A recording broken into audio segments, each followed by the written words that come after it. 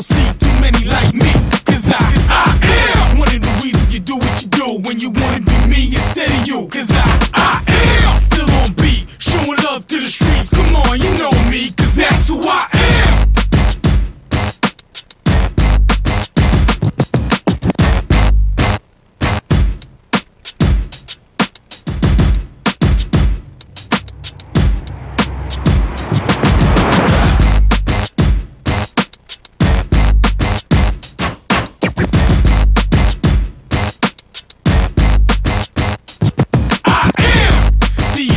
Man, I only do things incredible can. Cause I am the seed of a chosen breed. You don't see too many like me.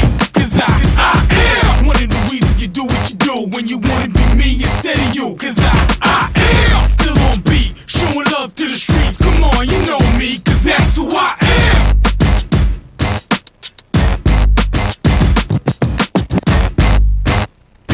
And good afternoon, Shock Jocks coming to you live from the KTC Broadcasting Studios, Monday, April 20th? Yes, April 20th. Live from KTC Broadcasting, like I said. Thanks everybody for listening on the Shock Jocks podcast, wherever you get your podcast. Hello, everybody. We got our cameras up. I'm Kevin Hastings. You're seeing the four corners today. There's Chris Nelson in the corner in his yellow "What's up" shopper shirt. Good morning, or good afternoon, Chris.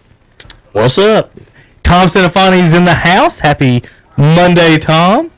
Happy Monday, Kevin. I see that you're very festively dressed and I'm ready for celebrating the documentary. Let me get my shirt. I'm ready for the Last Dance. It only comes on it only comes on Sundays though, right? Yeah. That disappointed me. I was ready for parts 3 and 4 tonight. Well, people were asking last night just to play it all night. We'll stay up. We have nothing else to do. Would you have stayed up all night, Chris? Yeah, I didn't have to work today. Okay. No. I want to absorb it, but I wanted like a couple episodes a night because I really did enjoy it. What I like to do is... Was that the fastest 2 hours of the coronavirus? It went by fast, but what I do is like I might not start it till about 9:15 or 9:20, and I have it on the DVR. Okay. And that way I can sort of, the commercials I don't want to see and get it done a little faster. But really on that one, it didn't seem like it because it was quick. It was really, really quick. It was a really, really good documentary. And they didn't really have commercials. Had sponsorships of segments, which in the business I kind of like that because it gives us different things to kind of do with that. We're going to talk Jordan documentary. We're going to talk Patriots' new color rush jersey is the official team new uniform, Tom. I don't know what that means or how that goes with everybody. We've got, let's see, let me pause that for a second before it starts making noises. 49er, we got draft this week. We got big news for that. Thursday night, we've got some things to talk about on that. Niners are opening up of trading all their first-round picks to move back. They've got 2 first-rounders and almost nothing. Second, third, and fourth, I think is what it's saying. Leonard Fournette asked his team openly and publicly to sign Cam Newton, and the very next day, they put Leonard Fournette on the trading block. I mean, that's just what happened. Yeah. He publicly went out and said, we need to go get to Cam Newton, and the very next day, Fournette's on the trading block. I knew part B of that. I didn't know part A of that. Oh, yeah. He was like... Okay. He was on Twitter and talking about Cam and this and that, and I'm like, Minshew went 6-6 last year in his rookie year. Yeah, he should. Kyle Allen went 6-7 his rookie year. Cam went 6-10. Is the only reason that you invest extra years in those guys that he was an early round pick and these guys aren't? You just throw them away left and right. They get rid of them so quick for no reason. As soon as they find any other guy that can play quarterback on a team, it's like they get rid of the guy. Cause it seems like Belichick's been looking to replace Brady. How many championships you think Brady won after Belichick really wanted to get rid of him? Like, how long ago was it when Belichick was sitting there thinking, when was his last deal? Well, he's like every year about it. What did he do? It's not 1 and 2 year deals. Isn't that what he's been doing? They've been very team friendly deals. Yeah, I'd say that. Yeah. Well, what about after the undefeated regular season, they lose to the Giants Super Bowl. The next year is when Brady gets hurt in like the first game. Matt Castle plays. Mm-hmm. He does well, but they don't make the playoffs, and they trade him to the Chiefs in the next offseason. Do you think Belichick considered it then? Yeah, maybe. Probably. No, that basically split the 3 before and 3 after. But how many? You could make the argument. How long did Brady want out of there? He's doing interviews with who did he do? With Howard Stern or somebody? Who did he do an interview with? Yeah, he did Stern. Yeah, he did Howard Stern interview, and he's putting all kinds of stuff on his Twitter, like these are all the guys that were drafted above me, and blah blah blah blah blah. It's like he didn't do that stuff when he was with the Patriots. So it seems like maybe he wanted to have a little fun. He never had a Howard Stern interview. Right, with the Patriots. That's right. Fair enough. I pulled up some. I found a little website here that's got his deals through the years. Gonna flip through them real quick. First one in 2000, 3 years, $800,000. That's not bad. 2002, 5 years, $30 million. They always just said 5 years. $30 million. And they're getting 30 per now. Dak Prescott's asking for 30 plus now. He wants 40. I'd let him walk. 2005, he got a 6-year deal for $60 million. So 10 years, he got a raise then. We'll skip that commercial. Then Tom grows his hair out and meets Giselle here.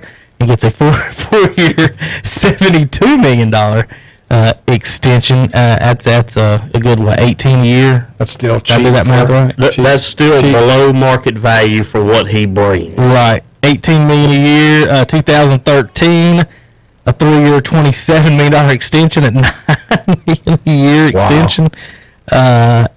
2016, a 2-year, $41 million extension, and of course that's the one that ended it in New England. And 2019, he's got a 1-year, $23 million deal. No, that was last year. 1 year, $23 million deal and an $8 million signing bonus. So those were Tom Brady contracts through the year. So he basically got paid with the Bucs more than he ever did. Yes. In New England. Yes.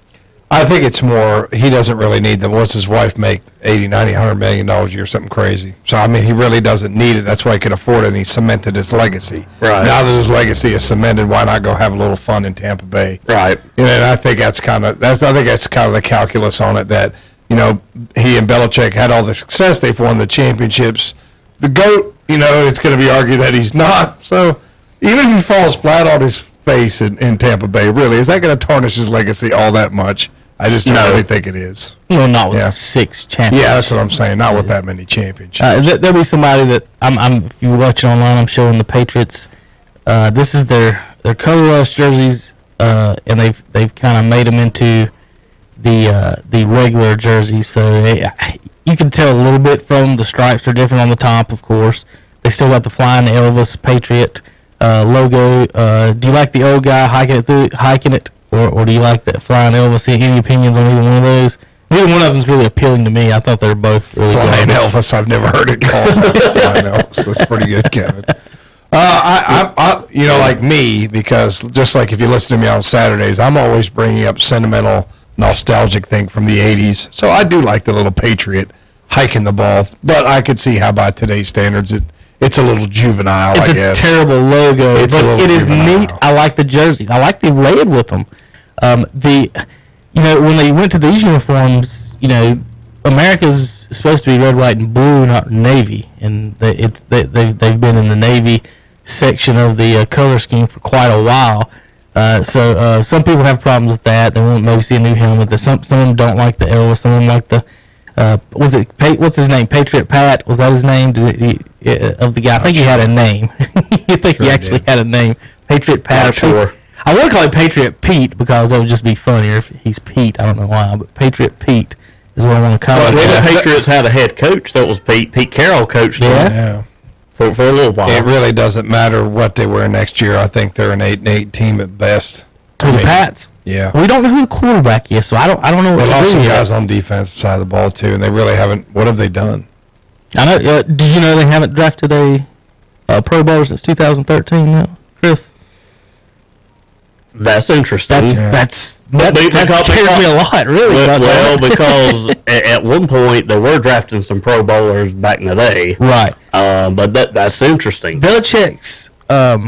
It seems to me that he's almost ripped up his papers as far as the draft goes, and just went. I just want to pick as many people as I can. Whatever we're doing, they do have a lot of picks. They always end up with like 10, 12 picks, and late in the rounds, they get a ton of second or thirds, but never really anything high in the first or really high in the second. But they haven't been actually drafting well at all, and we got that coming up Thursday. I was going to I had a couple of things I actually want to talk to Chris about. I forgot to before the show. I will talk to him afterwards about a segment I'd like to get you in on more than about daily, Chris, if you can. We'll go to Nelson's notes. Hunter Yancey!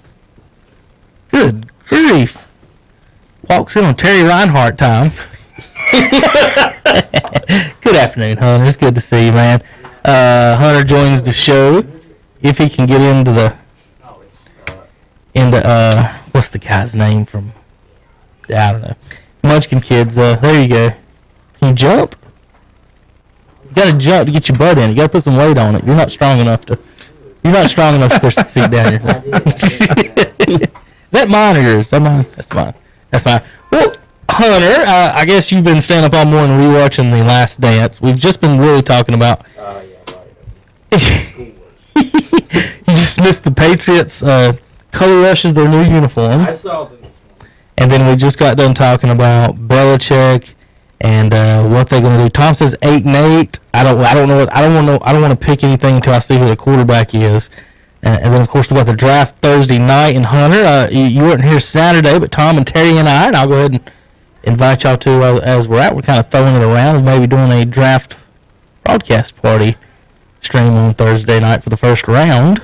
I don't know what either one of y'all two feel about that, but kind of thinking about doing something like that, Hunter. Really nice. Okay. Well. Excuse me, Hunter. We're going to fix your camera in just a second too. If you can by yourself, then I won't have to get up again. All right, Tommy. Going into the draft Thursday night, you were talking about Tua. Are we still looking at? I'll ask Chris, since he's not on it that often. Do you see the Bengals doing anything other than drafting Joe Burrow, whether it's trade out or drafting someone else? They're going to draft Joe Burrow. That's what I think is going to happen. So Burrow to them, and then Hunter's a Redskins fan. Of course, he wants the. He's looking for the Chase Young from Ohio State to come into town. I'm not just looking, I'm expecting. He's going to be there. Yep. And guess what? My jersey will be ordered once they announce his name. Have you seen that one? I have seen that one. That's pretty sick. It was pretty sick. Hey, Tom, Redskins an alternative, interesting looking uniform with the feathers. That's interesting. Chris, I love that. I don't know if have you caught us talking about how I want to name them the Arkansas Razorbacks and keep the name the Redskins, and instead just use a warthog that would go along with their hog persona. They get to keep the name Redskin. You get to keep everything, colors, everything. The only difference is the logo is some type of a mean-looking warthog instead, and that'll be the Redskins. What do you think about that? That saves face for everybody. I hadn't thought about it. Yeah, I don't know.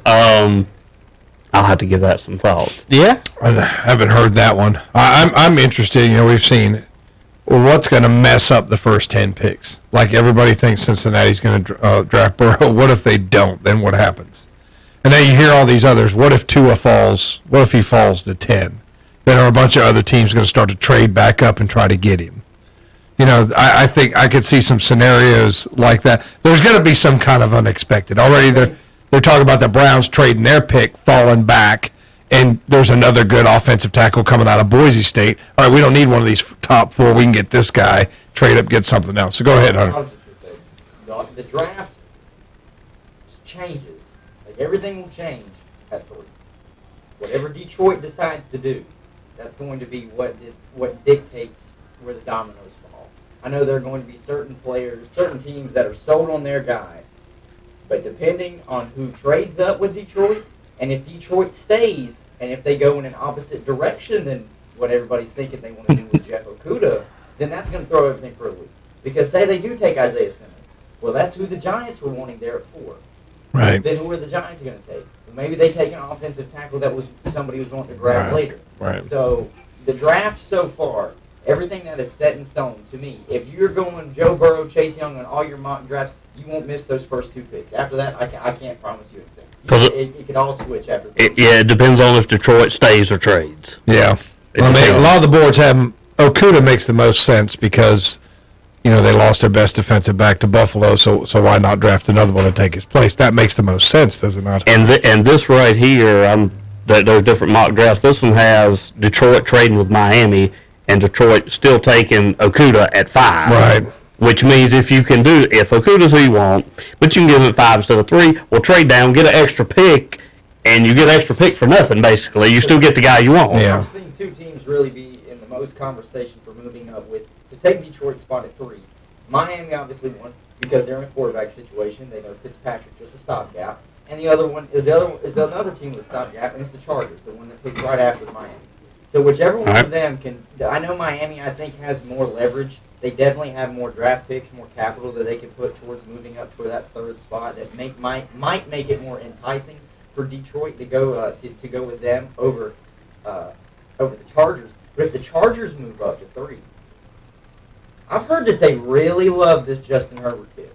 So there's no guarantee that 2 was even the second quarterback taken off the board. This one has Herbert going as the second quarterback. The more they talk about Tua, it seems like the more he's fallen. They just are too worried about his injuries. But they've made other guys have had injuries and been okay, but they seem to be very concerned with a hip injury a guy likes to run around. Well, you got to look at it this way. It's a first-round pick, first of all. Me and Kevin have talked about this all the time on this show. First-round picks, you want him to come in and be an immediate impact, a starter. And a quarterback, we can understand if he has to sit a year, but usually if he's a first-round pick, like how I picture we went with Dwayne, it's like you have to give him a chance, or else that was a wasted pick. Right. And I think that's what a lot of teams that are in a quarterback question mark around Tua is. It's like, okay, what is it going to be if we bring him in and he doesn't even last 2 years or can't complete a full season? He just turns out being, to me, a Sam Bradford. Sam Bradford had a lot of upside coming out of college. Obviously, was a Heisman winner. I know Tua wasn't, and I think Bradford won a championship as well with Oklahoma. I think him and Peterson were there at the same time.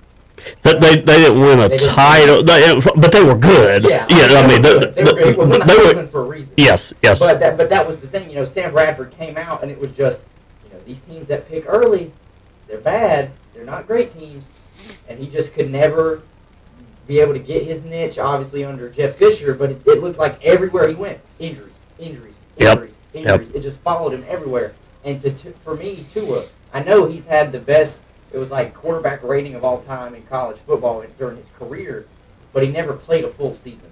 So to me, I'm like, well, the best ability is availability, and if you're not going to be available at the NFL level for a full 17 season game, or 17 game season, I don't know. That to me, I think that's what's scaring a lot of people. It's just you've had both your ankles tightened up, you've had a major hip injury, and if I'm not mistaken, there's another injury that he had in college that kept him sit out for a little while. So it's just he is the biggest gamble.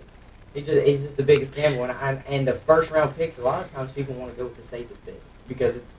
If you miss on that first rounder, you'll be labeled. I'm sorry, you do, but how the Cleveland Browns have been for years when they've. I knew that was coming. But it's right. It's right. You've got to get the first rounder right, and that's why a lot of guys. I think you made a good point. Is why not get that offensive tackle? He's going to come in. He's going to play. Mm-hmm. Offensive tackles don't sit a year before they start. They're like Joe Thomas, right in there, running backs. They're not going to sit here. You get a quarterback. You don't know. You don't know how long they're going to sit. Yeah, you really don't. So I think after 3, that's when you can see the dominoes fall. And I read somewhere today that the 49ers are shopping both of their first. Yeah, we were talking about that before you came in. You're right. And one of them might be to the Patriots. For them to draft a quarterback, considering they traded Garoppolo to San Francisco just a minute and a half ago. Yeah. So it's a little quid pro quo. Is what we're thinking. I said it a few weeks ago. I had a tweet that I put out, and I would love to take credit for it because I think it's a great take because I don't think people are talking about it. I said there are 3 teams, and I can add the Patriots now as a 4th team, that might draft a quarterback, and I'm not saying it has to be early. But if they do trade up and they want to take a quarterback in the first round, then obviously that takes it out of the book for me and the Patriots. But I said Packers, Pittsburgh, and Indianapolis, and now the Patriots. If that goes through with them trading for San Francisco, would be a team looking for a quarterback. And basically, for my reasons, is Phillip Rivers is only there on a 1-year contract in Indianapolis. So after this year, he's done. Could be, unless they want to extend him because he has a great year and that he's like Tom Brady and revitalizes his arm. Pittsburgh, Big Ben is on his last wheels, really. And the Packers have openly said they are looking to draft a quarterback this year. Because Rodgers isn't young either. Exactly. Rodgers is on the tail end of his 30s now. He's like about 36, 37. So I could see those 3 teams, and now the Patriots. If they want to move up because they're not sold on Stidham and they know Brian Hoyer's just there to be a backup, and the one that the quarterback I have in mind that these teams might take a shot on is I just had his name out of Washington, Jacob Eason. Jacob Eason out of Washington. He's the 5th quarterback that nobody really talks about. Yeah, you're right. Nobody does talk about him. They talk about Love before they talk about Herbert. Jacob Eason and Herbert.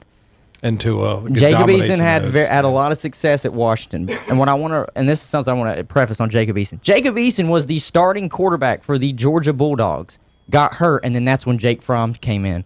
And it was an old Dak, Tony Romo situation where Jake Fromm just didn't lose the job after that. So Eason transfers to Washington and has a great career at Washington. So he can play, and he showed he can play at SEC high-level school as well. So to me, I feel like that's just the guy that's flying under everybody's radar. And if he goes to those teams in Indianapolis, Pittsburgh, Packers, and the Patriots, that's the guy that could be scary out of all 4 quarterbacks to get taken before him because he's going to a great organization that could groom him to be ready to be the next quarterback. Think about it. Sitting behind Aaron Rodgers or Phillip Rivers or Ben Roethlisberger, or you go and work with Bill Belichick and Josh McDaniels. Why would you not? I would take that if I was any of the young quarterbacks. So I think that's something that we should watch for as well, especially now that you said that the Patriots possibly could be moving up for a quarterback. I don't see why not. I don't see why not. Because the Patriots manipulate draft picks like candy. They do. They either trade back, get 5 or 6 picks in that draft, or they move off all these star players and get compensatory picks. Did you think about, too, I didn't think about it until I looked it up, too, what about Tampa Bay wanting a quarterback? Did you mention them? I mean, I know they just signed Brady, but how long is he going to be there? Not very long. I mean, he signed a 2-year deal. I would put it this way. There ain't that. Yeah, they're not drafting a quarterback. Not this year. No. They're not drafting one this year. Well, I don't even think they will next year as long as Bruce Arians, I think he might be tied to the end of Brady's career. Okay, I see. Okay. Why would Bruce draft a quarterback if you know he's not going to play for 2 years? Well, if Bruce ain't going to be there in 5 years, he's pretty old, isn't he? What's in his 70s? Yeah, Bruce Arians is one of the older coaches. He's because he took a break. Right. After Arizona, he took a year or 2 off and decided just to come back and take the Tampa Bay job. To me, I'm 100% honest with you. I am actually surprised that they didn't just, even though they knew they were getting Tom, didn't sign maybe a Marcus Mariota who ended up going to be the backup in Oakland, or even just say, Jameis, look, we're trying to win a Super Bowl right now, but you can still be here. I mean, you can come along. I'm sure that's what he wants to hear. Hey, you're along for the ride, James. You are a #1 pick. Look, it's hang out for a little while. It's either that or sit at home right now. Yeah. You know, somebody's going to sign. Dear James. Somebody's going to sign. Dear James, would you rather back up Tom Brady, the GOAT, or David Carr, or whoever? If I was Jameis, I'd say F you. I'm going to go somewhere and I'm going to beat somebody out for the starting job because didn't he lead the league in passing yards this year? Passing yards and touchdowns. Yeah, and I led he the also league lead in in picks. And picks. Yeah, that's the problem. If you're a gunfighter, you're going to get shot a couple times, right? I mean, it's kind of got his eyes fixed. So I mean, if I was Winston, why did he wait till now to get his eyes fixed? Some people don't like admitting they have problems. Chris, he started crab legs in college, and you wondering about his decision making. I just asked the question. His decision making can be called into question, but his decision making has been very questionable throughout his football life. But and plus he's got the size, he's got the arm, he's got. I mean, I do like the fact he got him fixed. somebody's going to pick him up, and he's going to go somewhere and compete for a starting job. Cam and Jameis will probably be signed and compete for a job. Be signed if a team doesn't get what they want in the draft. Okay. Cam Newton's camp has come out and said they are willing to wait till after the draft for a team to if they don't make a move. Who's he pressuring though by saying that? Did you see? No. But did you see We're this? willing to wait. Nah, but seriously, did you see this though? I don't know. You probably didn't bring it up, but so Leonard Fournette was on ESPN earlier this week. I did bring it up. You brought it up. He said he wanted to trade for Cam, and the next day they put him on the trade block. Yeah. But look, what about he makes like $4.3 million this year. What? Who? Fournette. Yeah, that's what he's due this year. Yeah, this year. Yes. So I mean, like I ain't gonna try to tell this to Terry, but that's a good deal on a 4 Fournettes for the same price as one McCaffrey. Like if you needed a running back next year. You see what I mean? I mean that's a good deal. You know who needs a running back, like to be like a solid running back? The team right down the street in Tampa Bay. They just said right here on ESPN that they're not interested. Tampa Bay isn't? Wow. They have a good running back though. Well, what's the guy's name? Ronald Jones. You can't say those two sentences back. What? They have a good running back. What's his name? I know. Tampa Bay. I'm terrible with names. I'll tell you what. What's Tampa Bay? What's Tampa Bay's picking in the draft? I know he's. What are they? What's their pick in the draft? I got it right here. What number? 14th. This one, Hunter. They could get DeAndre Swift out of Georgia if they want. Bucks picking Georgia's Andrew Thomas. And this one they have the tackle falling that far for him. And this one has Javon Kinlaw, the defensive tackle.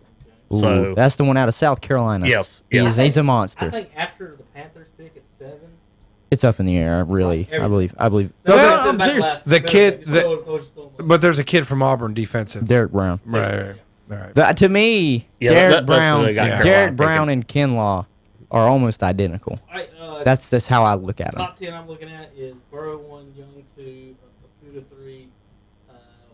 Were you different anywhere? You got trades in yours, don't you? I just had straight up. This one's got a trade. Miami going to Detroit and then picking Herbert. Then the Giants. You got the offensive tackle. Got Miami picking Herbert as well.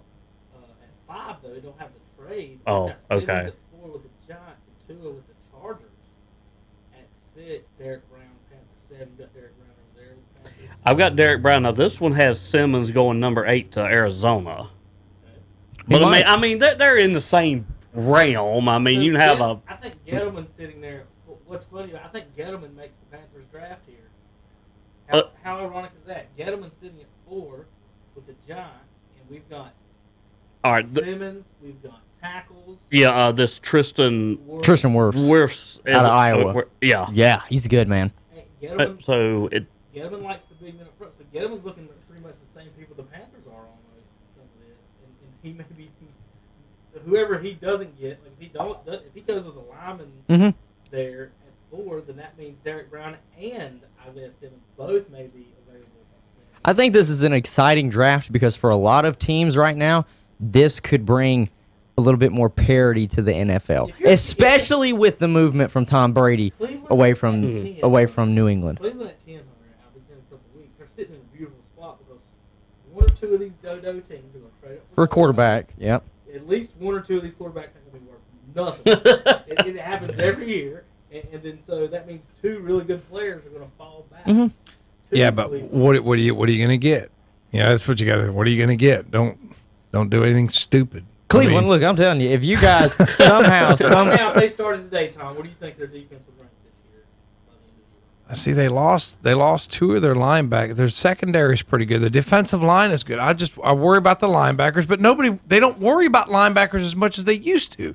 They start with defensive line, who can get at the cornerback, and who can stop the ball through the air. That's what it is. Right. Yeah. So I mean, I think their defense would be at least as good as it was last year. Look, if Isaiah Simmons fell to 10, then you have to get him for you. Yeah, you'd have to get him. There's no way I think he does it just because he was such a physical specimen. But what concern? Not pick a good offensive lineman. That's what they're going to do. Pick you can.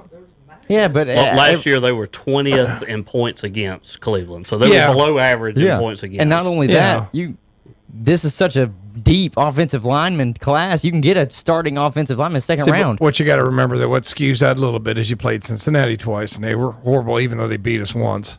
Then you played Pittsburgh twice, without Roethlisberger. Oh, well, that's probably the second toughest division in football. Right, but I'm saying that there were some that Pittsburgh's offense was so bad there at the end of the season. So I mean, there's always things you have to look at to what might skew the numbers. Just what hurts Isaiah Simmons. Depends. I've said this for a few weeks now. What hurts Isaiah Simmons is the same thing I hear out of every coach that talks about him, or every GM and every scout. Where are you playing him? Is he outside linebacker? Is he safety? Is he a slot corner? You probably because he's small. He's small, but he's so athletic he can do it all. You'd probably play him where you needed him because he played almost a hybrid linebacker at Clemson. They would drop him back in coverage if they needed to, kind of as a safety. They'd line him up on a slot receiver at the corner because he's fast enough to stay with anybody, and then they would obviously send him off the edge. He can play everywhere. To me, he's not as skilled as, but he reminds me of Tyrann Mathieu. What they do Tyrann Mathieu with when he was in Arizona and at Houston and obviously now with Kansas City. They can put him in the box, but he's a safety. He can go and get the cornerback, but he's a safety. He can cover anybody, but he's a safety. That's the same thing, though, with Isaiah Simmons now.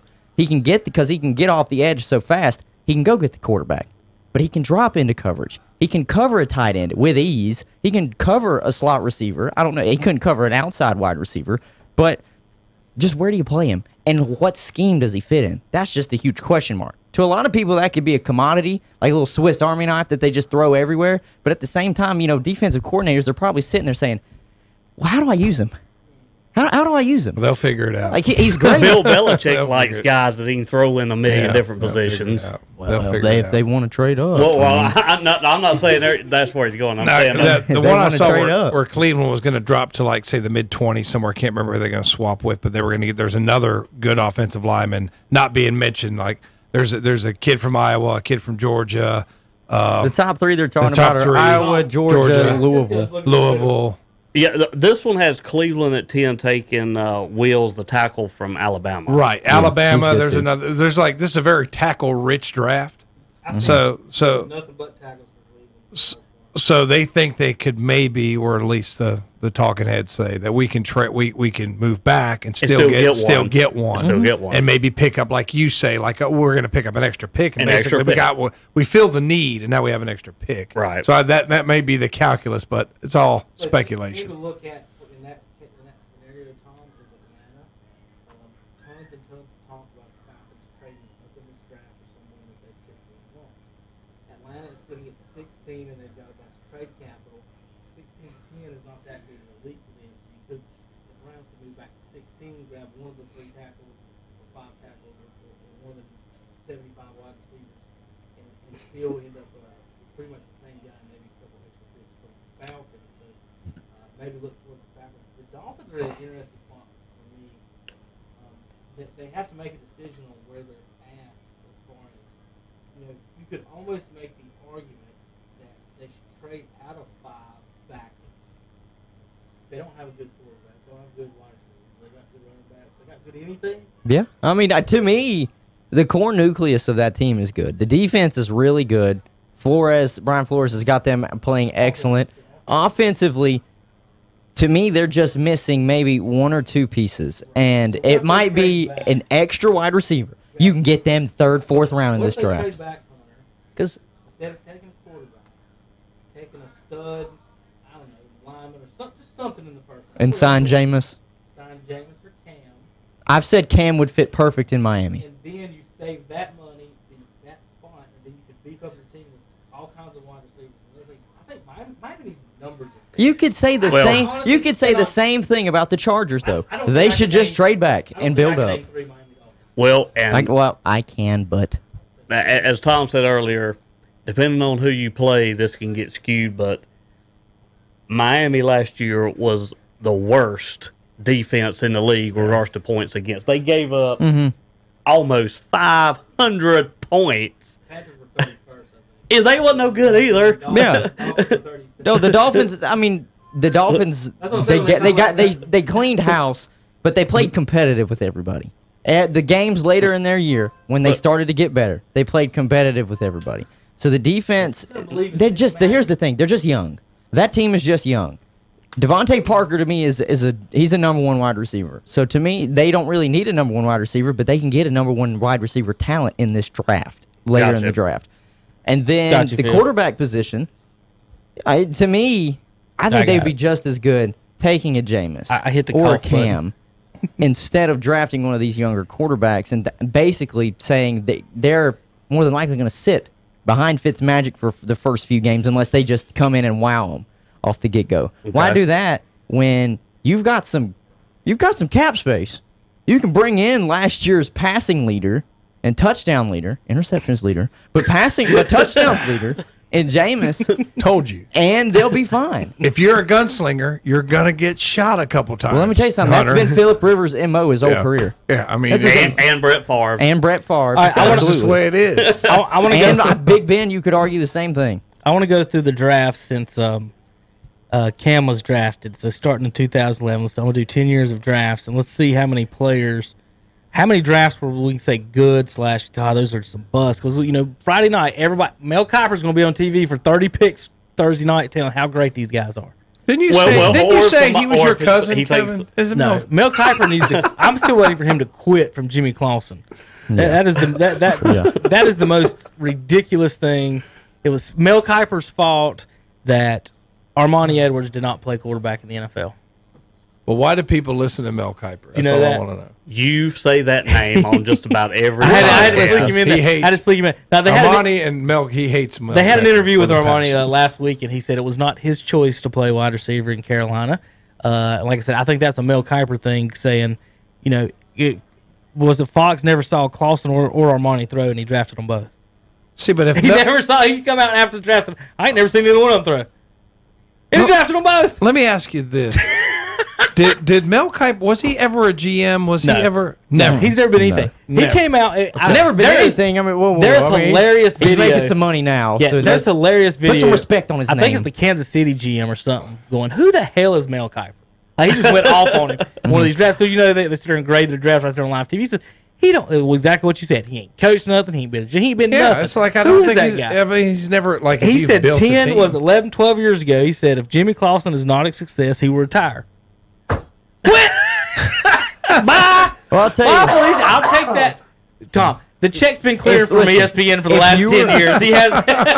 But if you're good at that, the scouting and being one of those guys on ESPN that comes on there and talks about, I like this guy, because it's Mel Kiper and Todd McShay. I think Todd McShay's smarter than Mel Kiper. I think he's pretty smart. I think it's better.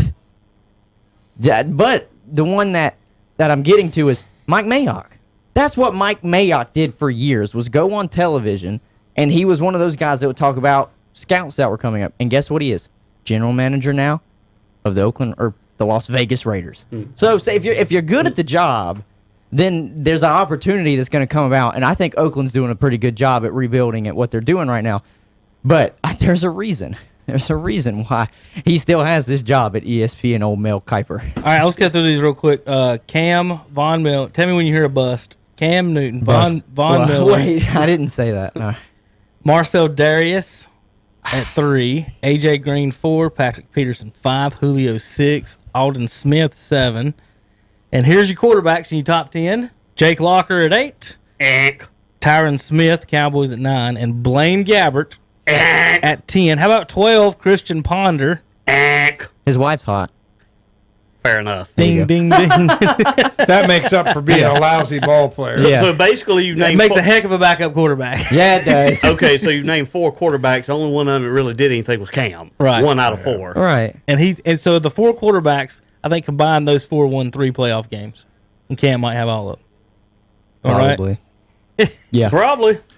I think he was re-signed by Tampa Bay. Gabbert was re-signed by Tampa Bay to be Brady's backup. Is he Brady's backup? Yeah, I think so. All right, how about 2012? Andrew Luck retired. Robert Griffin hurt. Well, but that's not a bust, though. Well, it's not. Andrew Luck is not a bust. He was good when he was healthy. Andrew Luck never had a losing season. Andrew he was Luck, 11-5 in his rookie season. Jim Brown were all quitters. That's blasphemy. Here we go. I will walk out of this room. Quitters. That is blasphemy. Quitters. All right. I don't. Well, you want to draft somebody that's going to quit on you. Robert Griffin III had one good year his rookie year. He got hurt, and that was it. Oh, well, I can agree with RG3. Tommy, I'm fine with Trent that. Richardson, number 3. That's a big bust. Oh, God. He had some good games, though. He had a good game or two. No! He did. There was a couple After games. him, they questioned if you would ever draft another Alabama running back. Matt Khalil went But he had fourth. a couple of good games, Hunter. A couple. Matt Khalil went 4th. That's He's a out good of the one. league. Justin Blackman went 5th. Justin Blackman couldn't stay sober. My man was drunk every game. Morris Claiborne went 6th. He's not in Dallas anymore. Mark Barron to Tampa. Tannehill at 8. Kuechly at 9. Tannehill changed what people would have thought about him, and now that he's in Tennessee. Because I would have said bust. if he Stephon was still in Gilmore was Miami. 10th of that draft. I'm trying to see if there's any other quarterbacks. Brandon Whedon Yeah. went in that draft 22nd. Tom. He should have just played baseball for the Yankees. Tom, y'all, Browns picked Brandon Whedon and Trent Richardson of the same first round draft. Wasn't that awesome? That was awesome right there. It's a formula for success. So that was 2012. Draft a running back at 3 and then a 28-year-old quarterback at at 22. Yeah, I remember when they 28. drafted him. That's Chris Winkie. Hey, Whedon had a couple of good games, but I mean, it's just what were That's they? not, backup. that's not a first round pick. Right? What No. year did the Browns draft Johnny Manziel? Which Oh, year it's was that? We're getting there. We're 14. getting there. We're getting at some there. point. Oh, I had a Johnny football shirt. Okay. But Johnny had a great combine. That was he had a great combine. What are you talking about? He's arguably one of the most electric college players to ever play, too. So, I mean, if you're looking at the tape, you would have thought, oh, this is going to translate. 2013, Eric Fisher 1 tackle. It's a good. Jokel 2 tackle. Deion Jordan 3 defensive end. Lane Johnson 4 tackle. Ezekiel Ansah 5 defensive end. That was for Detroit, wasn't it? Right. Yeah. And then the Cleveland Browns picked Barkevius Mingo, whoever in God's name that is. I remember that name. He went 6th. That's a linebacker, wasn't it? Shit, Tom. Jonathan Cooper went 7 for North Carolina guard. 8 was the first pick in that draft that wasn't a lineman. That was a St. lineman Louis hitter. Rams picked Tavon Austin.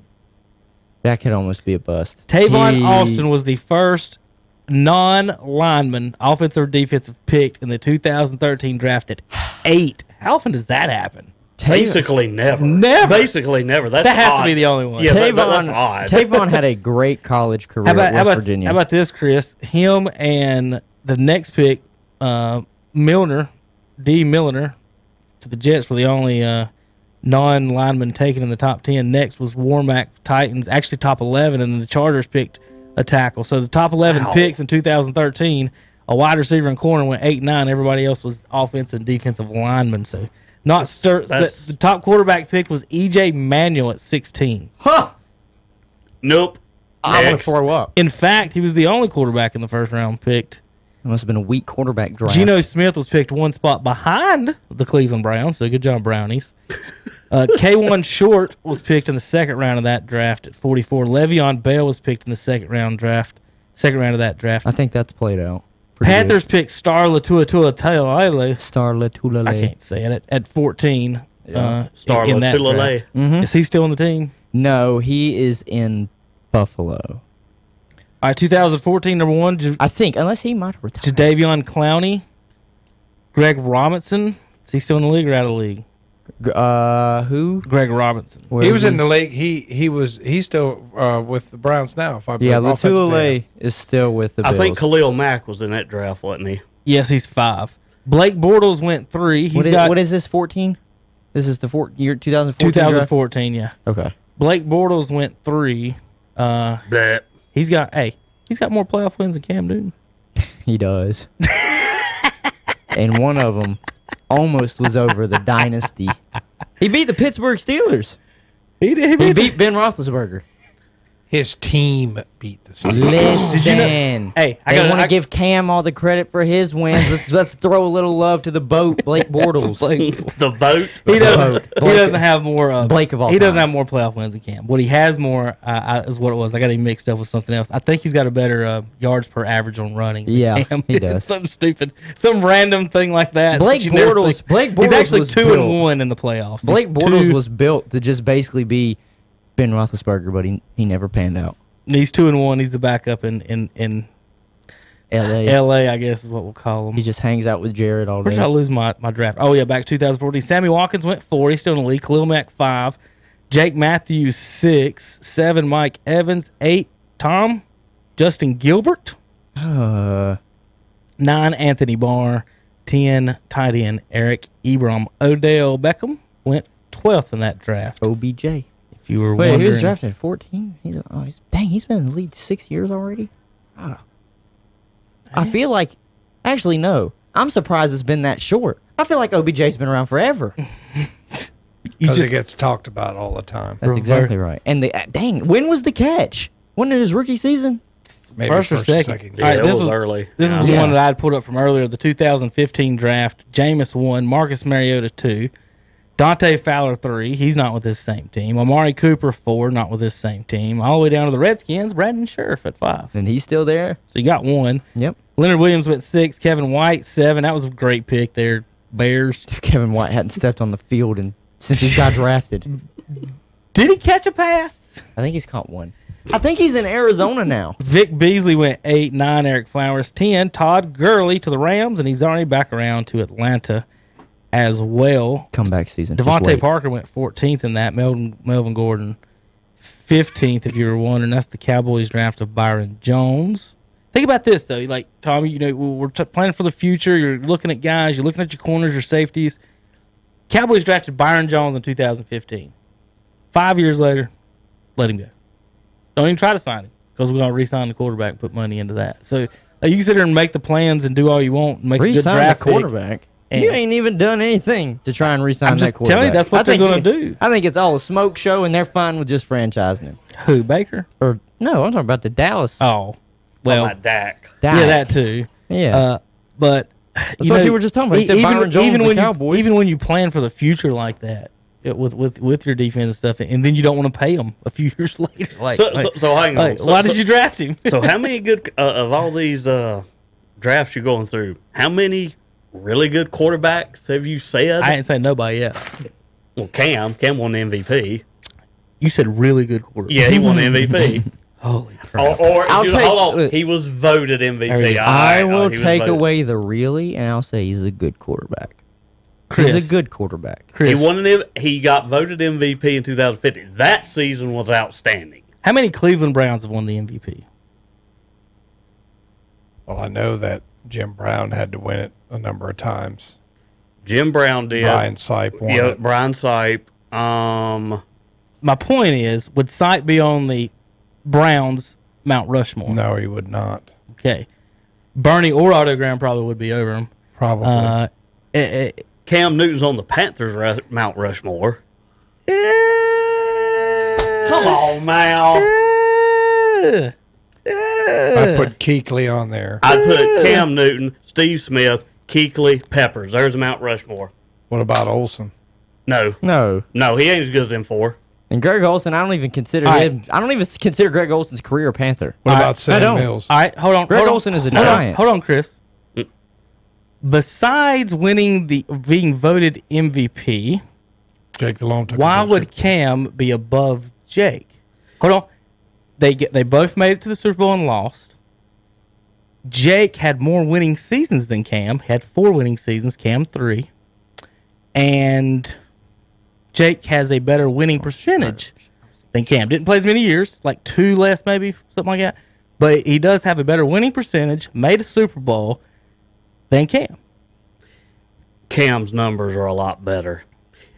How many times did Jake Delhomme throw for 30 touchdown passes in a season?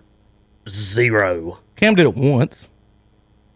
He did 35 passing and 10 rushing in the same season. That is miles better. That's cute. That's miles better than anything Jake Delhomme but it added up to the same number of Super Bowl losses as Jake Delhomme, though. And Jake Delhomme had a better winning percentage and more winning seasons. So which is more of a disappointment, or say which one did better for what they thought?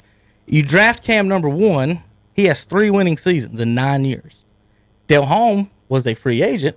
Did they trade him, or did they trade for him? Did they trade something late for him? I can't remember how they got him. Might have had to trade for him. Okay, Jake Delhomme started the season as the backup to Rodney Peete the year they made the Super Bowl. In New Orleans. Delhomme started out in New Orleans. Right. And then when he came to Carolina, he was the backup to Rodney Peete. Right. And then Rodney, he got a hot wife. There you go. That's random. Love to hear it. Big time. Love Holly Robinson. Whew. Pretty gal. But I would say Peppers and Steve Smith are locks. The other two are arguable with about 6 different players. And I really didn't want to get into that, but that was just, that was just us. We've done that one quite a bit. Is that we've got different arguments for different people. We've got basically rolling through those 4 spots. We've got Delhomme, Cam, Kuechly. Olsen was nominated at a certain point, and then of course, I guess you could consider Olsen, and then of course Terry. And I agreed with Terry up until the last few years that he was a lock. Now he's in the questionable zone. John Casey.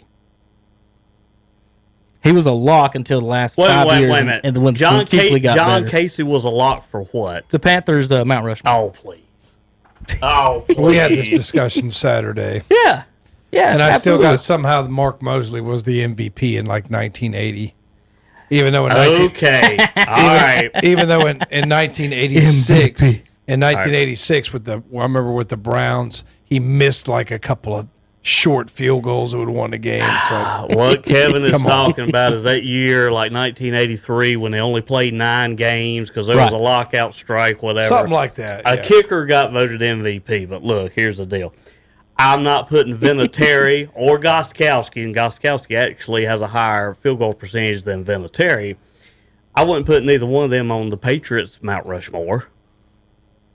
And Vinatieri's way better than Casey, and I wouldn't put him on the Patriots' Mount Rushmore. Putting a kicker on Mount Rushmore is like putting... Who would be on the Patriots then if a kicker's not on it? Well, let's put Millard Fillmore on Mount Rushmore.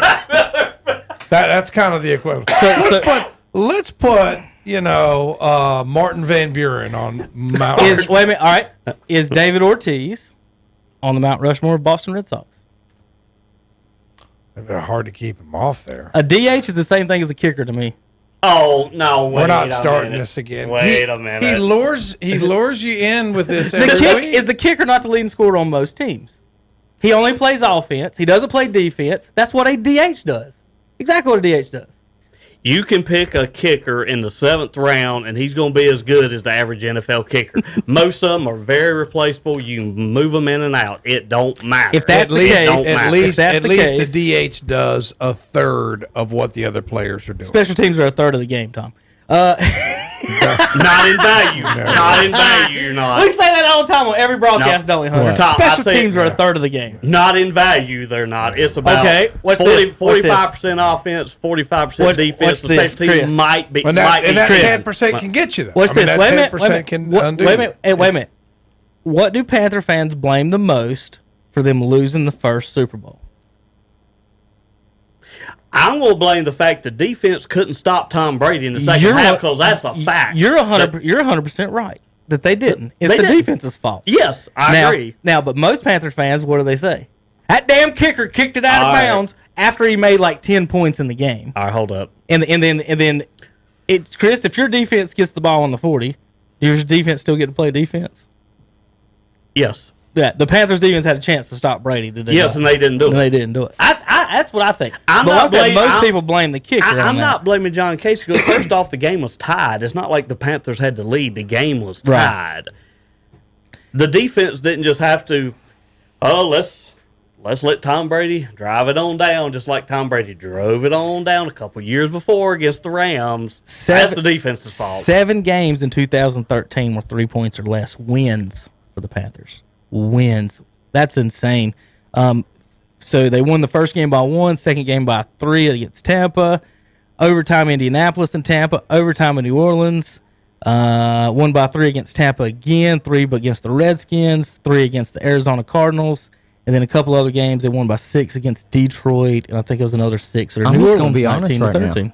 I'm lost. I have no idea what we're talking about anymore. Where'd you go? Because we went from looking at past draft classes to Cam Newton to Jake Long to Mount Rushmore of the Panthers to now we're looking at wins and losses from the Panthers in what 2015 or something. Hunter, nobody asked. Let's look at the 2016 draft. I'm just sitting here. I'm like, I don't know whether I'm just supposed to speak or I'm just taking in information right now. I'm like, okay. I was just making a case. John You're just Casey's absorbing that information. He's just absorbing. I'm just absorbing information. I'm very good with stats, so I'm just sitting here taking on all these numbers. And then it hit me. I was like, I don't know what these numbers are even right now. All right, I don't know what we're talking about. Real quick thing. Last thing on the Panthers. I'll give Chris this just for fun. Before before Kuechly and Cam started, would Casey not have been on it? Because before Cam and Kuechly got here, I had Steve Smith, Peppers, Delhomme, and Casey. And that's what we had then. All right, so 2016 draft. Y'all just hate the kicker so much. No, it's not. We don't hate the y'all kickers, so mean to the kicker. It just doesn't. The kicker and the punter are the two most replaceable people on the team. That's just how it is. Yeah, maybe the long snapper too. The Panthers that too. are paying Gano the 9th most on their roster. And I think that's stupid. I messaged you that. And I said, I don't agree with that either. I'm going cheap on a kicker. Everything else is so expensive. I mean, that's like when they made a big deal when the Raiders made Sebastian Janikowski the highest paid kicker in the league. So? That was a heck of a draft pick, though. This really worked out. That was a heck of a draft pick. He kicked for them for like 20 years. Right. And after they made the Super Bowl where they lost to Tampa Bay, they had how many good seasons after that? One? One? Yeah, but here's the thing. He was a good pick. I don't mean the rest of the picks were good. Janikowski was a great pick. Hey, man, let me tell you something. If you can hit on the kicker. Wait a minute. There you go. Did they pick him in the first round? I think so. Yeah, that's what I'm saying. That's stupid. That's stupid. I think he was like 16th or something like that. I would draft a guy number one if he could kick and punt. Save me a little money so I can spend it. Not like a dual threat. I honestly don't see why we haven't seen more them do that just to save money. The way teams act. In a pinch, a punter and a kicker could do each other's jobs. Maybe not as well, but in a pinch. Punting's easier than kicking. Or how I would say that. Or how about this? If the same guy kicked and punted, now you can activate another guy and have somebody else on your roster. He was 17th. He was 17th overall. Yeah. Actually, hasn't there been some cases where the field goal kicker is accurate but kind of old? He can't kick a long field goal, and sometimes the punter would kick off. Right. Mm-hmm. Well, okay, that goes to your point. Just have one guy. Yeah. Just have one guy because now you can, hey, I might need an extra wide receiver for this game. Or I might need an extra back, an extra tight end. I still don't see how y'all don't get the kickers the same thing as the DH thing. That's about a 99. I actually sort of kind of want to understand you because this is your show. But at the same time, he only plays offense. He doesn't play defense. But at least he has 1/3 the skills. Whoa. He does play defense on a kickoff. If kickers don't block, yes, kickers don't don't tackle, that hit, kickers man. don't run, kickers don't block. Tom, I've already shown you Adam Vinatieri makes tackles. Oh, that's like one thing. He hawks Herschel Walker down. That's all you need. It's like Haley's Comets once every 86 years. Jared Goff 1. Carson Wentz 2, Joey Bosa 3, Ezekiel Elliott 4, Ramsey 5. That's pretty decent. 2000. That ain't bad. That's a great top 5. 16 draft. Then after that, though, Ronnie Stanley at 6, DeForest Buckner at 7. No. DeForest Buckner is really good. Jack Conklin at 8, Leonard Floyd at 9, Eli Apple at 10. Eli Apple's a bust. Tom, if you was wondering, the Browns went Corey Coleman. Corey Coleman, wide receiver. He was a wide receiver out of Baylor who I don't even think got off their practice squad. That's not good. He did not translate well to the NFL. They would have done much better picking Sebastian Janikowski in that draft than whoever that was, Corey Coleman.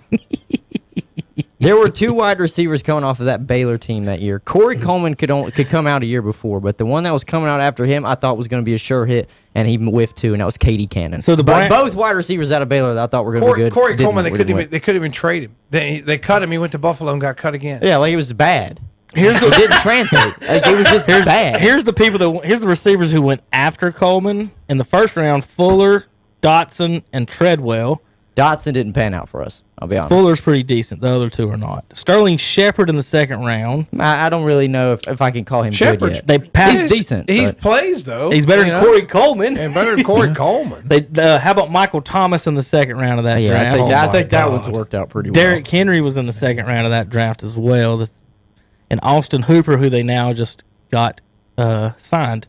That was 2016. How about 17?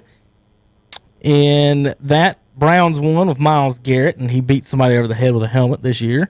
Mitchell Trubisky couldn't beat Duke or NC State, but Chicago Bears thought he could beat the Packers. Hey, as of right now, he is still the starting quarterback for the Chicago Bears. So as of right now, Chris, would you draft anybody who couldn't beat Duke or NC State? No. maybe, He'll get beat. maybe. Solomon Thomas Listen, went third. If this was a Chicago show, that would be an excellent debate. What?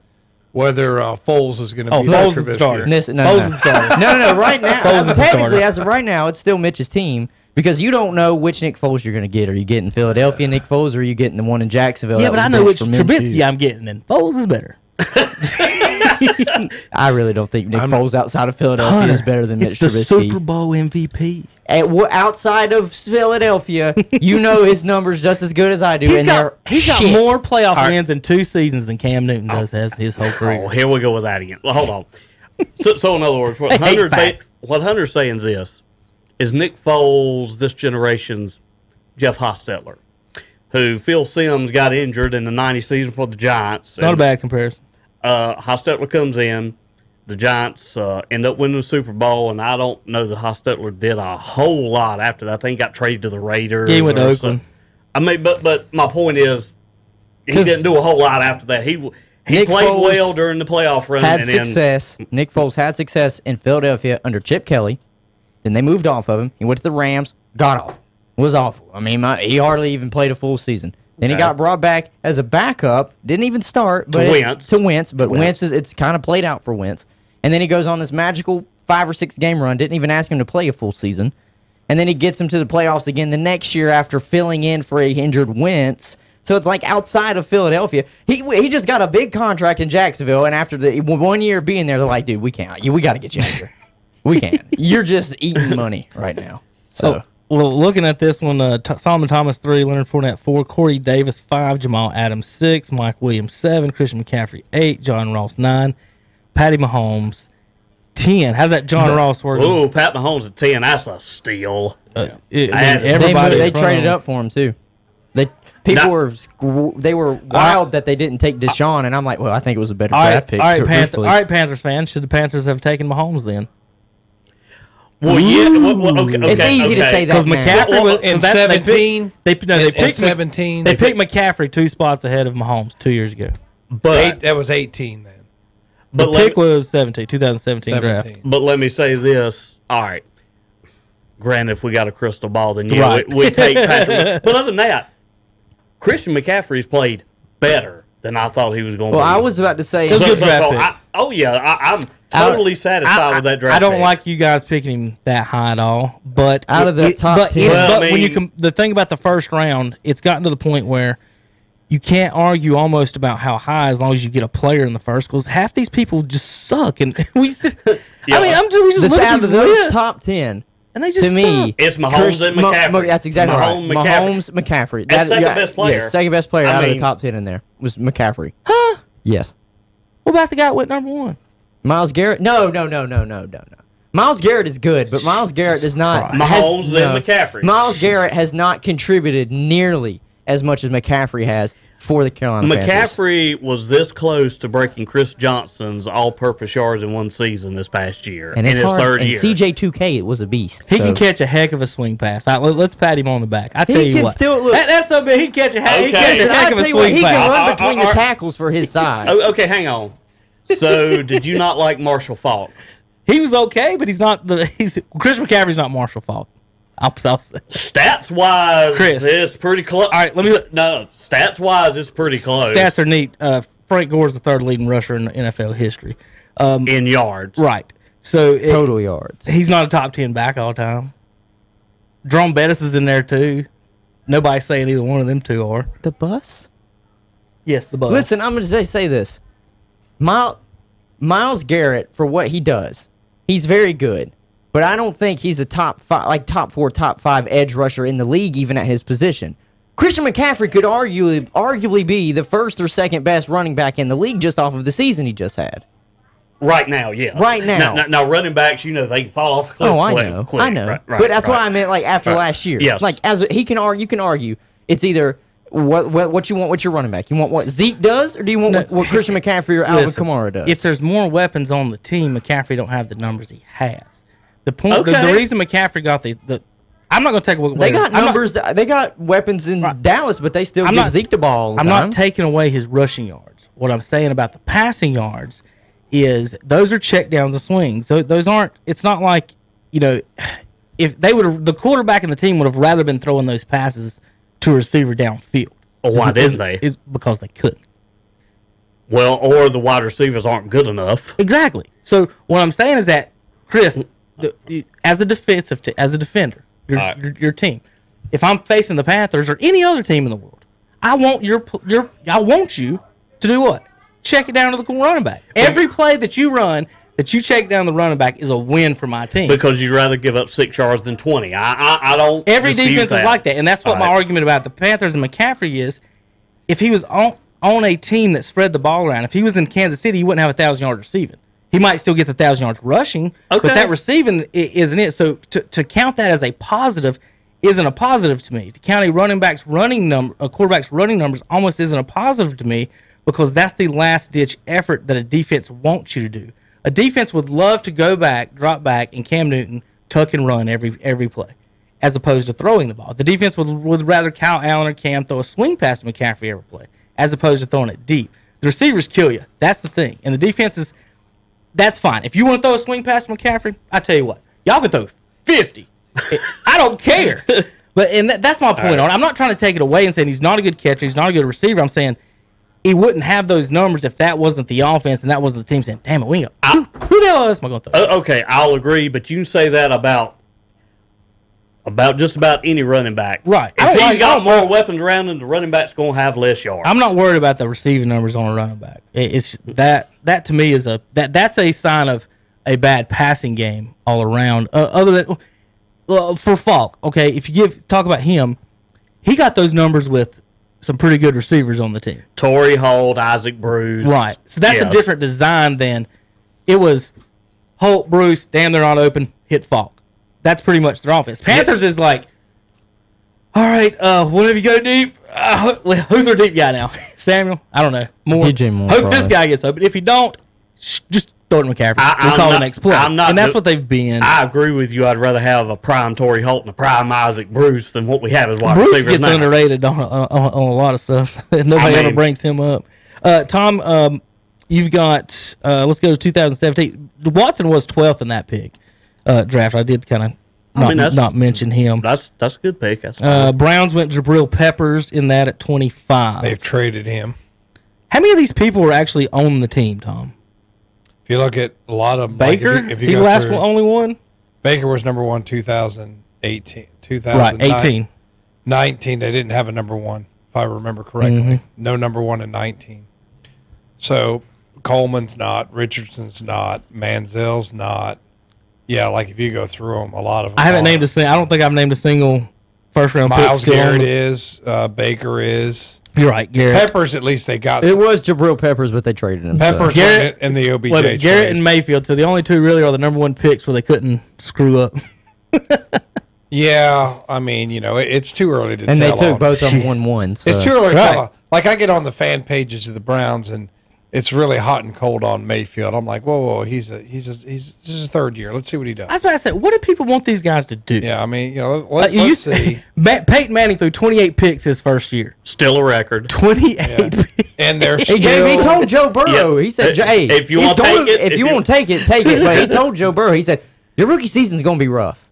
It's going to be rough." And I think he should tell that to he should tell that to every general manager and every head coach. He should look at them and say, look, you might as well accept that this rookie quarterback is going to have a rough first year. Because I don't know what else you think they're going to be. I think the best 2 points made about him, though, are number one, he wasn't good until his senior year. I mean, he was pretty good, but that phenomenal season he had. Talking about Burrow. Number two, I hate that. He was surrounded. I know, but I'll let I you hate speak. that. Let me finish. And I can tell you, go ahead. Let me finish. And then the second, you go ahead. The second is, okay, look at all the talent around him. He was successful when he was loaded up with talent. Is he going to be the guy to be able to bring all the other talent up? Or did he have to be surrounded with talent? I'm going to poke a hole. Go ahead. In that first statement. That's why I'm here. And the second statement. I'm here to bring up stuff that you could poke holes. That's exactly right. So you said he wasn't successful until his senior year. Well, that's because if you remember, you probably don't. I don't know. Because I don't know how much you paid attention to LSU football. I just pay attention to a lot of SEC football. LSU, in years, have never really been a pass-first oriented football team. They've always been the classic SEC football team, is which we're just going to pound the rock down your throat and run the ball. And play defense. That's exactly what it was. Remember, because there used to always be those Alabama LSU games where they end like 9-6. It was a defensive battle, and they just run the ball. Right. That was all they did. That was Les Miles' years. Right. Ed Orgeron is not an offensive coach. He's a line coach. He's offensive line, defensive line coach. That's what he knows. It's like his repertoire. So I can poke a hole in that by saying, what major, what Power 5 team would not benefit from bringing in an ex-NFL offensive assistant to be their passing game coordinator and then completely revamp their offense? Because the only reason they revamped their offense, besides the fact that they brought Joe Brady on, was because they had Joe Burrow. That's why Ed Orgeron went out there and recruited Joe Burrow from Ohio State when he hit the transfer portal. He said, because we can change the offense up because the kid can throw the ball. And let's not act like just because he had all that talent around him at LSU is why he won. Ohio State gets just as much talent as LSU does. Tua, arguably, had more talent around him than Joe Burrow did, because they're talking about 3 of his wide receivers going in the first round. Ruggs, Jerry Jeudy, and then the other one. I can't remember what the other names was. But there's 3 of them. Okay? And that defense is always littered with NFL talent. Yes. Clemson. They got talent. They got talent. Yep. And people say Trevor Lawrence should be the #1 pick the next year. So that also knocks out the talent part. So to me, Joe Burrow is 100% draftable, and he's deserving of the #1 pick. Because, say Dwayne Haskins doesn't start that year for Ohio State, and they do go with Joe Burrow. You think he can throw for 50 touchdowns with that passing coordinator and those wide receivers that you have at Ohio State? Oh, absolutely. You think Joe Burrow would have that kind of success with Tua or with Alabama? Absolutely. But it had to come down to play calling. So, of course, Joe Brady helped him. I'll admit it. Joe Brady helped him at LSU. That offense helped him at LSU. But what I'm getting at is he had an NFL guy calling passing plays for him. He wasn't even the offensive coordinator. He was the passing coordinator. So he was telling the offensive coordinator what passing plays to call. That's an NFL guy from the NFL working at the college game, and now you're getting ready to just go be around nothing but NFL guys. So if you can do that with an NFL guy in your ear and NFL caliber talent around you, you're getting ready to go play with teams that draft NFL or college all-stars. Like, that's how you get drafted. You're the best in college. It's like less than 1% go pro anyways. Right. So you're playing with nothing but college all-stars and elite talent. It just comes down to coaching and putting it together. I don't think it's going to be, can Joe Burrow elevate him? Is Cincinnati going to fuck this up worse than what they already have? That's just the honest to God truth. I forgot it's a podcast. Yeah, we're not on Saturday morning. Tom's like, oh shit! No, but listen, that's why Kevin brings me in, because I can get him on these rants like this. He has thought about. That was a very well articulated Well, that's because argument. Your argument has been said 50 million times. That argument has been said 50,000 times by someone I watch and listen to a lot, and Colin. I think Colin Cowherd's very smart, but that's the one thing I will never agree with him on, how Joe Burrow is just a B prospect. To me, Joe Burrow is an A prospect. Doesn't have to be A plus, but Colin Cowherd's like one of those little dolls where you pull the string. It says the same thing over and over again. Remember when we were kids, we had those. That's everybody right now. Yeah, but that's kind of the way he is. Like, Brown's terrible, Cleveland's terrible. But that's why that rant I could go into. It's like I've had this conversation with a buddy of mine because we both agree. It's like, to me, a great comp for Joe Burrow, and Colin said a good comp is Tony Romo. I'm like, okay, that's good. But to me, Joe Burrow is not a strong arm, but more accurate Matt Ryan. I know it's crazy because he's the MVP, but he's more athletic than Matt Ryan is. He can run up and down the field better than Matt Ryan can. Here's one. He can throw the deep ball great because he was the best deep ball thrower in all of college football last year. Let me throw this little wrinkle at you then, because you probably have a pretty good answer for it. Okay, well, so he's got the tools. He's worked with the NFL guys. He's got the football IQ. I guess is basically what you're talking about. Is working with the he's got the football IQ. He's smart. They basically switched up that offense at LSU to a West Coast offense for his senior year, which we all know most NFL teams want to run the West Coast offense. So say Cincinnati goes 1-15 next year.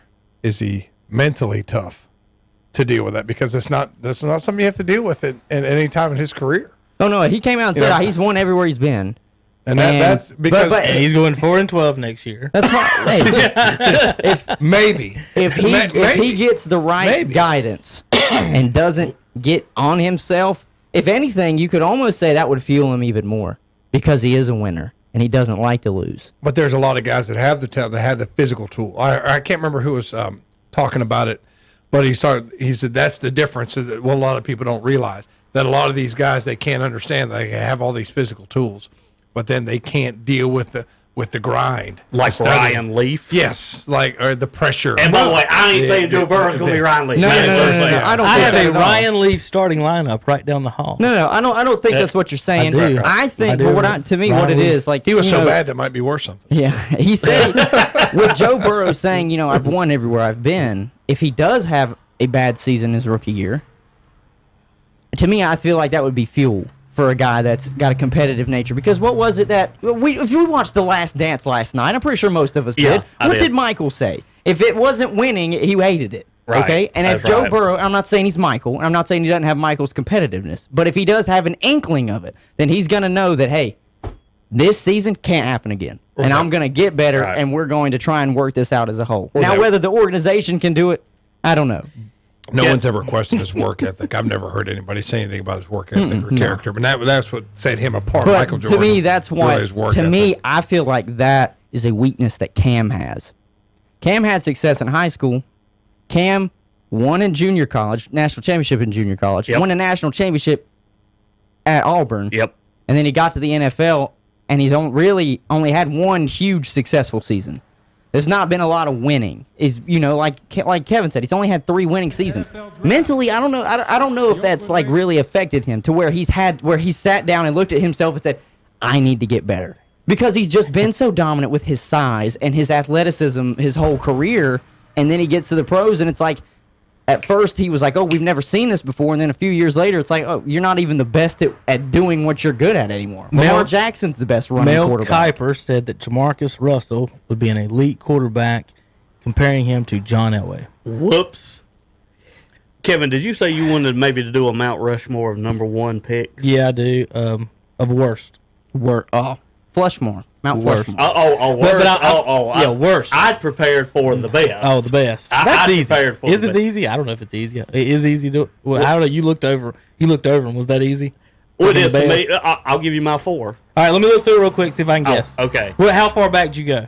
Oh, I went back to the 60s. Okay, I was about to say, I got all the way back to 36 if we need to, but you went back to the 60s. Number 1 overall picks. All right, let's see if I can hit. Okay. On Chris Nelson's number 1 overall picks. The top 4. Shit. Terry Bradshaw. Yes. John Elway. Yes. That's a hit, but I don't know if it's going to make your list or not. Ugh! Bo Jackson. No, but I'll tell you why. But I understand a lot of reasons why. Some people might say, "Oh, damn, that's number 1. He's pretty good."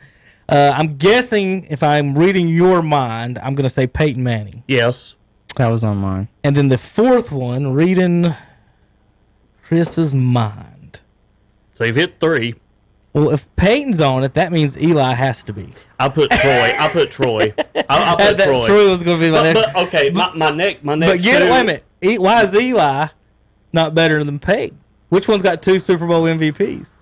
Which one beat the GOAT twice in the Super Bowl? No. Huh? No. All right. Wait a minute. Peyton beat Rex Grossman. They've got Rex Grossman. Peyton Manning as well as Eli Manning have 2. They have 2 Super Bowls. Right. All right. Right. Yep. So what? He's got only 1 MVP to 2 MVPs. Right. One's the GOAT. if Tom Brady's the GOAT and Eli beat him twice, and he's got more MVPs than Peyton, and Peyton beat Rex Grossman in his MVP. Killer.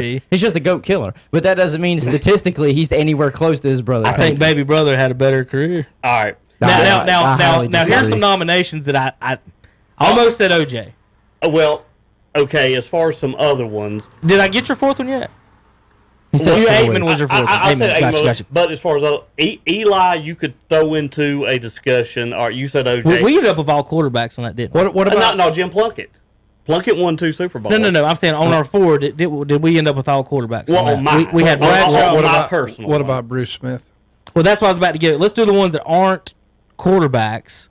Oh, that's not quarterback. Okay. Let's do non-quarterbacks real quick. Because Bruce Smith, I was going to mention. As non-quarterback, yes. Because I'd almost put him on there before the Mannings, if you want to, just personally. Well, you know how I feel about the importance of quarterback versus the importance of any other position on the field. Billy Sims, 1980, for you Redskins fans there, Hunter. Nice. Earl Campbell. He's a Hall of Famer. He had Campbell, like 4 or 5 great seasons in. He was done, but he's a Hall of Famer. You're talking about Aikman, but the 91 first-round overall pick, he ended up leading on them Super Bowl teams, too. You remember? 91. Russell Maryland. Oh, Russell Maryland, the tackle? Yeah, defensive lineman. He won a couple Super Bowls with Dallas off that. Maybe all 3 of them. I can't remember if he was there for the 3rd one or not. O.J. Simpson is ineligible. So you're kicking him off. He's ineligible. All right. Bubba Smith, 1967 is pretty good. Ed Tuchel Jones gets my sentimental. That's your sentimental nomination. Then of course, there has been a bunch of bust on here. I was wanting to do the Tom Vinny Testaverde, 87. Solid career. I mean, solid career. How about this? Him and Sebastian Janikowski, great picks. Long careers. They got all the value they could have ever wanted out of those picks, even though Testaverde was traded 19 times or signed with 19 teams. I tell you, a player that I always liked to watch because he kept both teams in the game is old Jeff George, number 1 overall. Oh, crazy Jeff George. He was. What was it I heard that somebody said that's the best practice quarterback they ever saw? A lot of people say if you were in practice and he was great, he was going to play better than whoever else was out there. But then in the game, he went. Maybe he needed to get his eyes checked, Tom, and go Jameis. No, I think he needed to get his head checked. Jameis on that. He looked like a... With regards to Bo Jackson, who was drafted by the Tampa Bay Bucks in 1985, he was drafted number 1 overall. However, he never played a game for Tampa Bay, decided to play football. So the next year, now NFL and NBA rules are different. NBA, you draft a guy, you got his rights. It don't matter if he comes over now or 10 years from now, you still got his rights. NFL's not like that. NFL, you lose their rights once the next draft happens. So in the next draft, the Raiders select him in the 7th round, and him and Al Davis work out a part-time football contract. So that's why I don't have him on there. The poor Bucks. Well, they shouldn't have screwed up Bo Jackson's senior year in baseball. They screwed it up. How about the Bengals have had some pretty bad ones over the years? Dan Wilkinson, Kajana Carter, back-to-back. I mean... Did they also pick... Well, Akili Smith wasn't number 1 overall. No, number 1 overall. Carson Palmer was number 1. Was he number 1? Yes. He's not on... Is he? He's not number 1 overall. He's not number 1 overall. Yeah, he is. 2003. 2003. Because he just won the Heisman for USC. I thought he was. The year before Eli. Carson Palmer was actually having some really good season. Then he tore up his knee in that playoff game, and he wasn't ever right after How about that. 97, Tommy? Orlando Pace. Yeah, I remember that. He's a Hall of Famer, ain't he? For the Rams, left tackle. That's a great pick. All right, Hunter. Yeah. It's time. It's time. If I could get my music up, I'd play the Bulls music. Oh, God. No, they'll take us off so fast, dude. They will take us off in a heartbeat. I hate the copyright police. Yeah, don't they have something better to do? They're such jerks. Jeez. WWE blocked one of ours a couple weeks ago. Really? Yes. We didn't even do a match. It was technically a match. Yeah. You know about the 24/7 belt?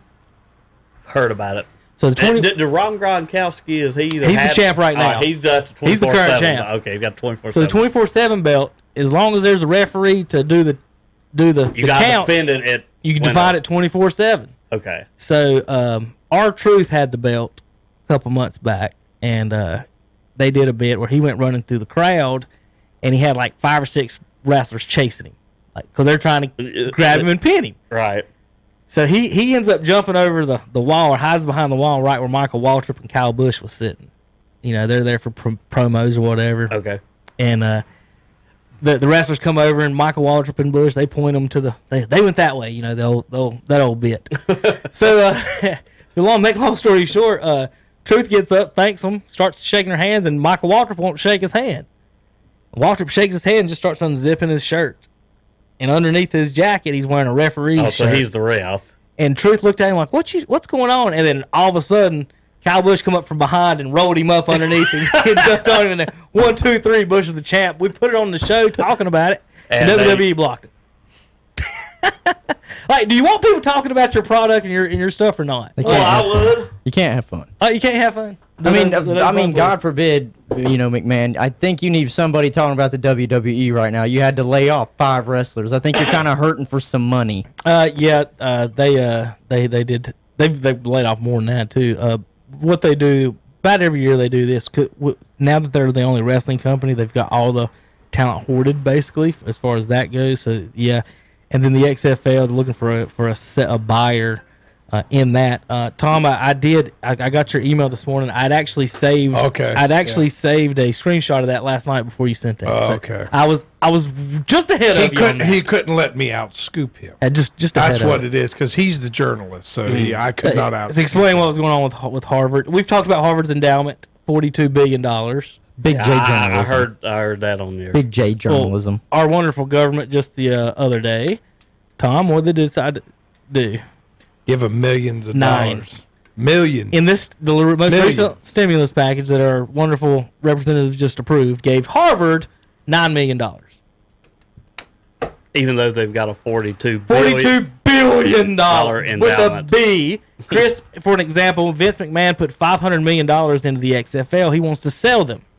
Right? Okay. If Harvard bought the XFL, how many times could Harvard buy the XFL? 84. 72 seasons, right? 72 seasons. If they, he spent $500 million, they got $42 billion. Yeah, I guess. 84. Yeah, I was doing it 36. Well, okay, the last number we looked at was 30. That's why I got that. Okay, that's fine. 84 years. Harvard, by themselves, Chris, could finance the XFL for 84 years. Without selling a single ticket, a single jersey, a single hot dog, or single beer. And we wonder, well, why can't we pay the players? Where's the money coming from? And the stimulus check gave them $9 million. What the hell are they doing with $9 million, Tom? Wiping their ass with it? Please tell me that was for Harvard to buy $9 million worth of toilet paper. Disgusting. Well, maybe. But what would they do with $9 million? Listen, they're so highfalutin. It has to be 2-ply. Shit. It has to be 2-ply. It makes me so mad. It just makes me so mad. And then the college teams are talking about this past week, maybe having to cut some sports now because of this. The SEC teams and their TV deal alone get $17 million per school, just for football. They can't just the TV. They deal can't find a football. bus less than $17 million to take the tennis team somewhere. Shut the hell up! Like really, $17 million. We got to cut the tennis team. The golf coach. The strength and conditioning coach at Alabama, Chris, makes $850,000. The push-up coach makes $850,000. Hey man, he's training them NFL athletes now. Push-ups. All right, Hunter. The golf coach at Tennessee makes $180,000 a year. Now, see, I don't understand that. Kevin, that's what you should have done. $180,000, Chris. I don't understand. Kevin, that. that's what you should have done. If someone will hire me, I'll come right now for $50,000. And to play golf every day for $50,000, you pay me $50,000. I'll take it. And these jackasses are making $180,000 and saying, "Well, we're gonna have to cut the women's team." Fuck off. So this is what I heard is that. So anyway, I just it was an you know what I heard? Athletic director Colin was talking about it the other day, and I didn't even know this.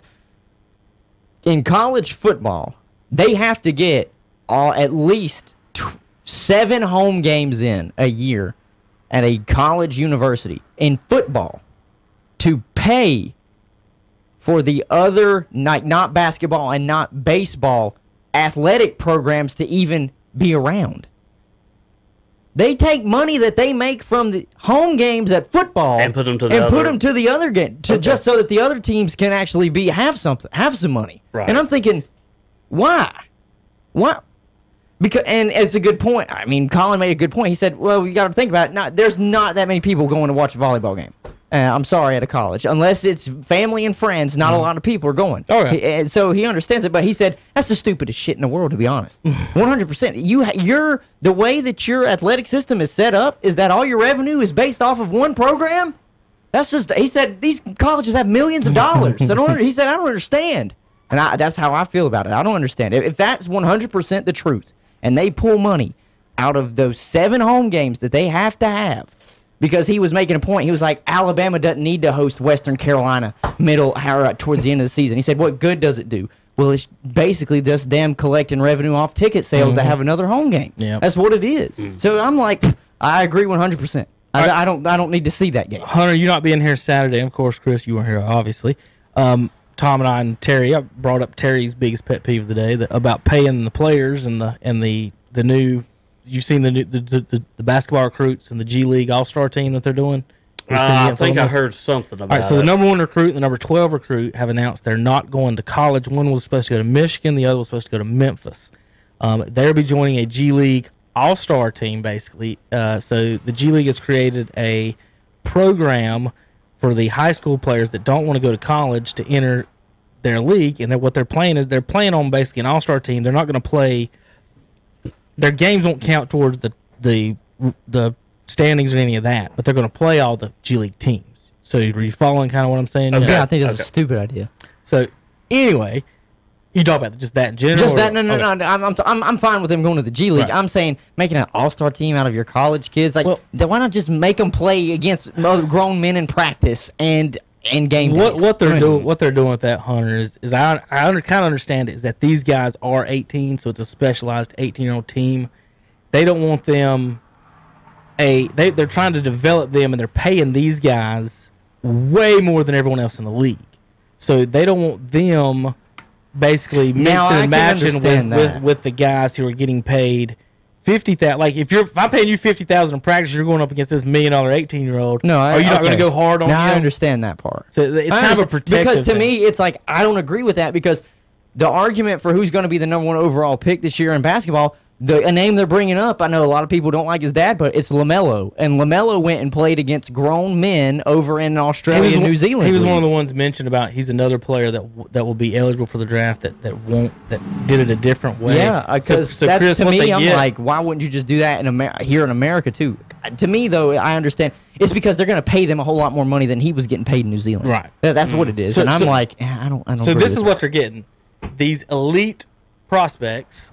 If you join the G League team, they get $500,000 and a college scholarship. Now, wait a minute. I got one more thing. Guess what else they get, Chris? Okay, what else? Once you've signed your $500,000 and we've given you your college scholarship of your choice, you know what else happens once you start playing in the NBA G League? The shoe companies.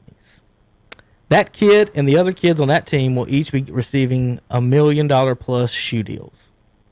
So the kid's choice is to go to Duke, NC State, whatever, eat spaghetti, go to classes, got some pretty cool, probably jumpsuits and track suits to wear. Eat ramen noodles. And ramen noodles and spaghetti.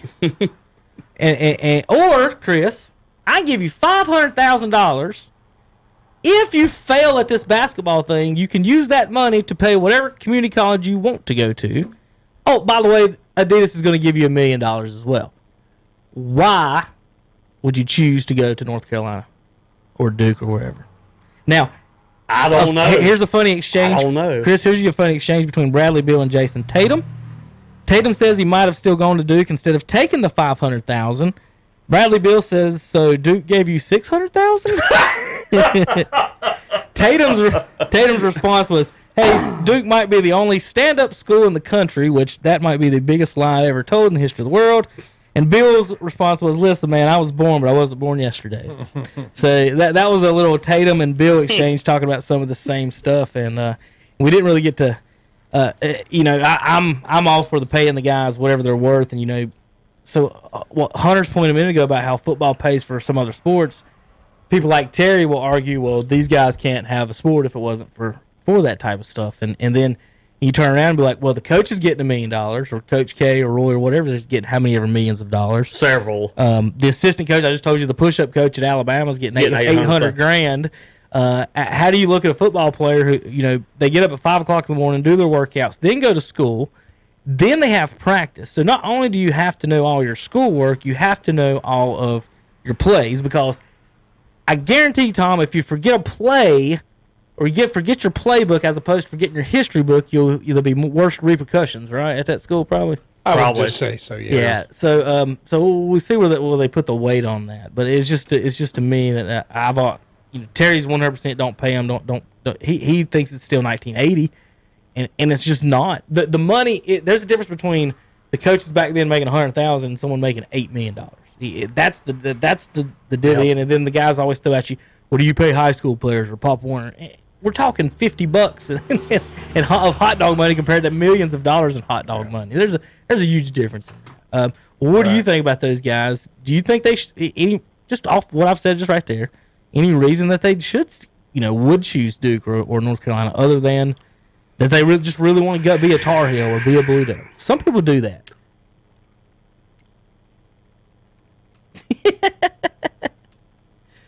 Tough to think, huh? Terry's point was, what was it, that he wouldn't get seen on TV as much, and people wouldn't know who you are. He also tried to say you get better coaching, which I disagree with. Those guys in the G League know how to develop the guys for the program. I'm not saying that there's not been guys come out, but I'm saying Krzyzewski and all them, like I said, they're good. They know the game, but they're politicians. They're recruiters. There's not a lot of NBA players flopping, is there? Yeah, like they do at Duke. Yeah. So he's got to be getting better. Oh boy, got to be getting better coaching just from that, right? Yeah, there have been some NBA players who were known for flopping. Yes, there have. There's been a few. I learned it from Coach K. I wish they'd just go play overseas. I just wish America would have liable leagues like XFL and G League where people who aren't the very, very best can go or still earn a living trying to be there. It's either you get paid nothing in college, or you're one of the greatest people in the world and you get millions. There's no in between. Baseball, there's 5,000 leagues. Got single A, double A, triple A, double A, triple A, double A, whatever, rookie A, all that. Then independent leagues. Like there's so many ways to play baseball in America. But basketball and football, once you're done, you're done. I don't know. It just that aggravates me a lot on that end. Well, part of the problem with football versus basketball is Hunter said in basketball, let's say you're not good enough to be in the NBA, but you're a good player. You make plenty of money overseas. You can make a lot of money. You can make a lot. But the problem with the China League, you ain't pay big money. But the problem is, we are the only country that really cares about football. Right. This is what knocks football. It's expensive.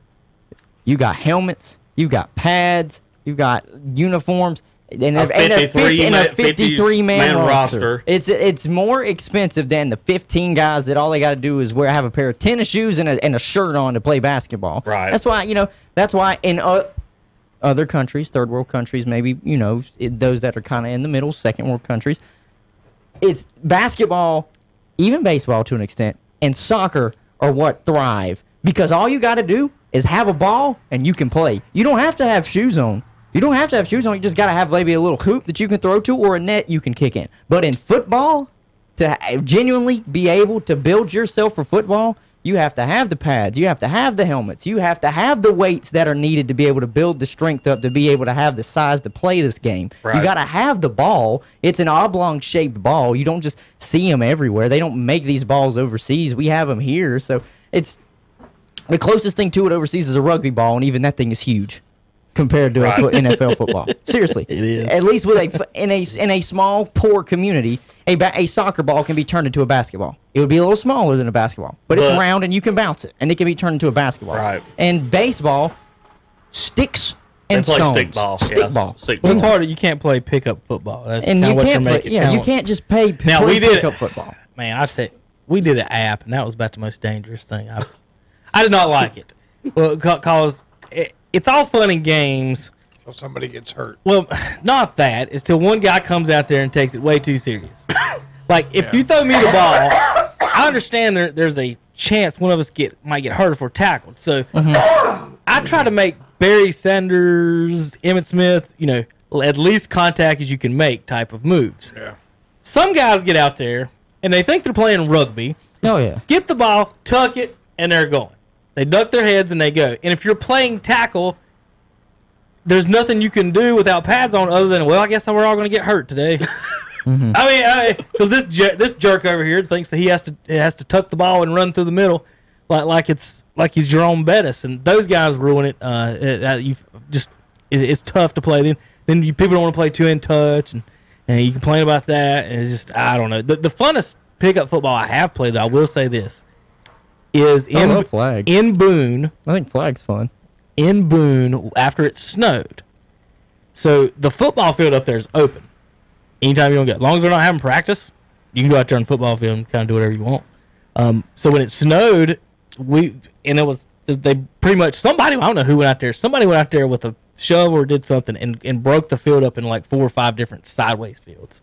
And it turns into a fun football field. So if you're playing in the snow, you're covered in a lot of gear, so you can really hit people. Like, so you put on a ski coat and a hoodie and everything, and you got a sweater underneath it. I'm padded up, so right. The most fun I ever had playing pickup football was in Boone in the snow, where you can hit people live. That's pretty fun and interesting. Of course, you get frostbitten and all that kind of cold. All right, let's finish up the show today with The Last Dance. Talk a little bit about that. I know Zach will want to talk about some Wednesday when he gets here. I've got my Jordan Tar Heel jersey. It's actually a reversible Olympic jersey for you Olympic fans right now. He does not have one thing Jordan does not own. Chris is what?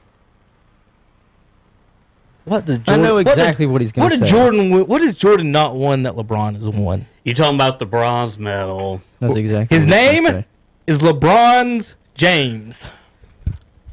New name. Hashtag LeBron's James. He brought shame upon this country. Shame, I tell you. Shame. It's a very communist way to look at it. So it was his fault that the point guards were Stephon Marbury and Allen Iverson. So that was LeBron's fault that the team was put together like that. Iverson is an all-time great. I'd say, wait a minute. Let's not. Stephon may be the greatest Chinese basketball player of all time. AI was a high-volume, inefficient scorer. Well, you can say almost the same thing about Carmelo Anthony. But Carmelo Anthony's got gold. He was on that team, too. I don't think Carmelo Anthony is a guy that can be clearly the number one guy on a team and win an NBA title. So, I mean, okay, that's fine. Now, let's see. Iverson's... I have no bad things to say about Iverson, actually. I think... What do you end up averaging? 27, 26? It was inefficient. That's my issue with it. It was inefficient. But he got to a championship pretty much by himself, which kind of... You got to give him credit for that one, though, on that, because... Yet you won't give Cam Newton the credit in the 2015, but you'll give Allen Iverson the 2001 credit. Okay. What's the difference? I'll tell you tons of difference. What? The Panthers had the number 2 defense in the NFL that year. So Cam didn't do it by himself. Oh, Allen Iverson didn't do it by himself either. Who else was good on that team? Dikembe Mutombo, Hall of Famer. You asked the question. I said, who was good on that team? What did Dikembe average for that team? Is he or not in the Hall of Fame? So is Robert Parrish, but I wouldn't consider him good. Hey. Uh-oh. Don't be hating on the Chief again. Well, when I said that, he acted like I said Cody Zeller should be on the Mount Rushmore Centers. That's the way he acted. But that's okay. They're in the same ballpark. No, they're not. No, they're not. I know. Cody's got 15 to 20 more inches of vertical leap than Robert Parrish. You do this every time. Then why ain't he a great player? Go down the path you said you were going to talk about The Last Dance. Oh, I was. Okay. All right. Now what you want? We're always talking about The Last Dance. I don't know what you brought it up. About it. What are your thoughts on it, Kevin? Hold on, it's hot. Then he started talking about the bronze medal in it. Then it sidetracked. Yep. We need to get back on track. All right. Or else this will be 3 hours. Since you guys are lost words, I enjoyed it. It was very historical, but yet informative and entertaining. You know what I mean? Like, it wasn't a boring documentary at all. It was. I thought it had lots of good information. I thought it told a good story. I think it showed Michael as himself. I love the scenes of him at practice dropping F-bombs on his players. I'm just glad that ESPN like basically that. went. I'm glad ESPN went HBO and didn't try and kidify it and censor it. Just let them talk. That's true. When they dropped that first F-bomb, I said, what? So when are they allowed to drop F-bombs on ESPN? That's what I'm surprised. They've always been able to. It's cable. You're paying for it. They just but still, but it's different. There's like tiers of cable here. There's like not anymore. Not anymore. Oh, really? So when I was reading, they can just do whatever they want. I real quick, God. Real quick, Chris. I was looking down through these. People give Chamberlain and Russell, and then we'll talk about them. But when someone says Pete Maravich, it's like he don't count. He played pretty much the same time they did, didn't he? They're in the 70s. Pete Maravich was another high volume, inefficient scorer. He averaged 24 a game that was in the NBA. He did. That was 24 overall. 24.24. Iverson was is seventh all time. Top 10 is Jordan, Chamberlain, Baylor, LeBron, Jerry West, Kevin Durant, Allen Iverson, Bob Pettit, the Big O, Oscar Robertson, and George Gervin, who was part of that garbage Bulls team. The thing about Maravich, if you looked at early in his career when he was scoring all in points, teams were no good. Yep. I mean, he was scoring points, but teams were not any good. Pistol Pete. All right. What I had from that last night, and Hunter, we talked about it a few weeks ago. Mm-hmm. And the thing that they really brought it out in the first episode is how, and I tried to explain it to you a few weeks ago, and how you kids today would just lose your ever-loving minds if what happened to Jordan happened to, say, LeBron or Durant or one of these other guys. The GMs and them forcing them out like that. And it's just, it's insane. It has to be insane to the people that didn't know that. You mean the GM wanted to get rid of Michael Jordan Pippen because he thought he was so smart he could. The more I watched that, the more I hated that guy. And then what's weird about all of it is that as much as you hate Jerry Krause and how he acted and did things, at any point, Jerry Reinsdorf could have fired Jerry Krause. Right. Yeah. And that's the point I heard every this decision morning. he made. And that's the point that's I heard. That's the weird thing. Is that Reinsdorf is getting a pass and maybe he shouldn't. Right. I 100% on that, because you can easily say, like Reinsdorf said, I told Scotty he shouldn't have signed the deal. Then don't offer it to him, you jackwagon. What do you mean you told him?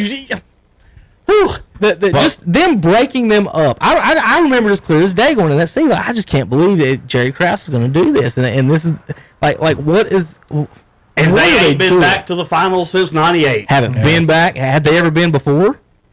Did they make it in the 70s? No. I didn't think they had. So the only success that team has ever had is with Michael Jordan. In 1980, they said the indoor soccer team outdrew. Yep, that's right. And that tells you how low the franchise was until Jordan. And for you to tell a coach, I don't care if you go 82-0, you're not coming back. That's the ridiculous. That's the most ridiculous thing I've ever heard in my life. I want you to think about that. He told Phil Jackson, "Yep, you go 82-0, and you're not coming back after 5 titles." After 5 titles, and if he had a little magical crystal ball, do you think he would do that if he saw in the future that Phil Jackson would win another 5 championships with LA, with the Lakers? Yep. So he's got 11 titles that could have been in Chicago. We were robbed of so. All right, Jordan won 6 championships in 13 years, basically, and we were robbed of so many years because of Krause and him going to baseball. And whether or not they would have won ever set, you missed the opportunity to see 7 championships in a row. 8, maybe 8, maybe 10, 9, maybe 10, maybe 9. Because here's why I say you gotta maybe think 9. about everybody else that was there. Well, okay, so they won 91, 92, 93. Now, in 94, without Jordan, they won like 55 games. Pippen was top 3 in MVP, and they lost a close 7-game series to the Knicks, who barely lost to Houston. And so if Jordan doesn't take his little vacation, baseball, whatever, let's say they win 94. Now, in 95, Horace Grant leaves as a free agent and goes to Orlando. Now, they would have had to replace Horace Grant with somebody of some substance. Would he have left with Jordan there? Because wasn't that a free agent? Was that a free agent? It was a free agent because Shaq and Penny, they wanted They wanted. But my question is, would Horace have left, or would the Jerrys have forced him out of there? I don't know if I've ever seen a comment on any of this. I don't know. I'm saying, like, I don't know if the 95 team, without Horace Grant and without, now 96, summer 95, they add Rodman and win 72 games. But I'm saying without Grant, that 95 would have been iffy if they didn't add anybody. But okay, so they get Rodman, win 96, win 97, win 98. I mean, they could have won again 99. Now I will say this.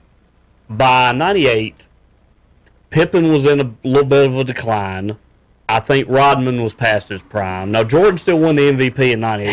He led the league in scoring, too, in 98. Yeah. All right, Jordan still drove. I'm saying Pippen and Rodman were starting to decline. They still had Kukoc. Oh, yeah. So Rodman was old when he got there. Right. He had one job. Go get Michael's misses. Yeah. Well, and play defense. And against Karl Malone, screw him up in the finals. Give me 5 fouls, act like a fool, and get my rebounds and shut up. Mm-hmm. Put your dress on and go home after the game. But he didn't have a problem with that. No, we had no issue with that. He didn't have a problem. The Bulls, if let's say Krause had not decided to break it up in the summer of '98, and let's say they bring Phil Jackson back, let's say they give Pippen a contract that Pippen's happy with and he wants to stay there. They still might have needed to make a minor move to maybe get a little youth in, because that was starting to become an old team. But I can't think of another. There's not a real good other comp for a team that's been a dynasty, and all of a sudden you say, "Oh, y'all go away." The only thing that's, and this isn't really the same thing, is after winning 4 out of 5 years. The National Hockey League titles that they traded Gretzky. Yeah. But that's only.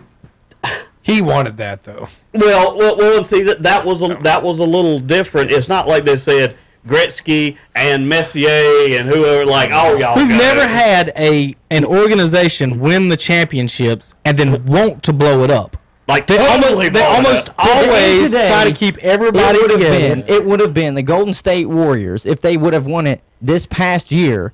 What if their front office saying Kevin Durant, we're going to move you, instead of Kevin Durant saying I'm moving myself. And we're trading Curry, and we're trading Thompson. They'd be like, well, Clay's hurt, so he's probably not coming back. Kevin, he's still there, but Curry, he's had ankle problems. He got hurt too. Listen, they just blow it up, and we would rather have. Lose for 25 straight years. They essentially did that this year, just it wasn't the GM that moved Kevin. It was Kevin moved himself. And how many wins did they end up with? They barely won like 20. Led by the Draymond triple single. Okay.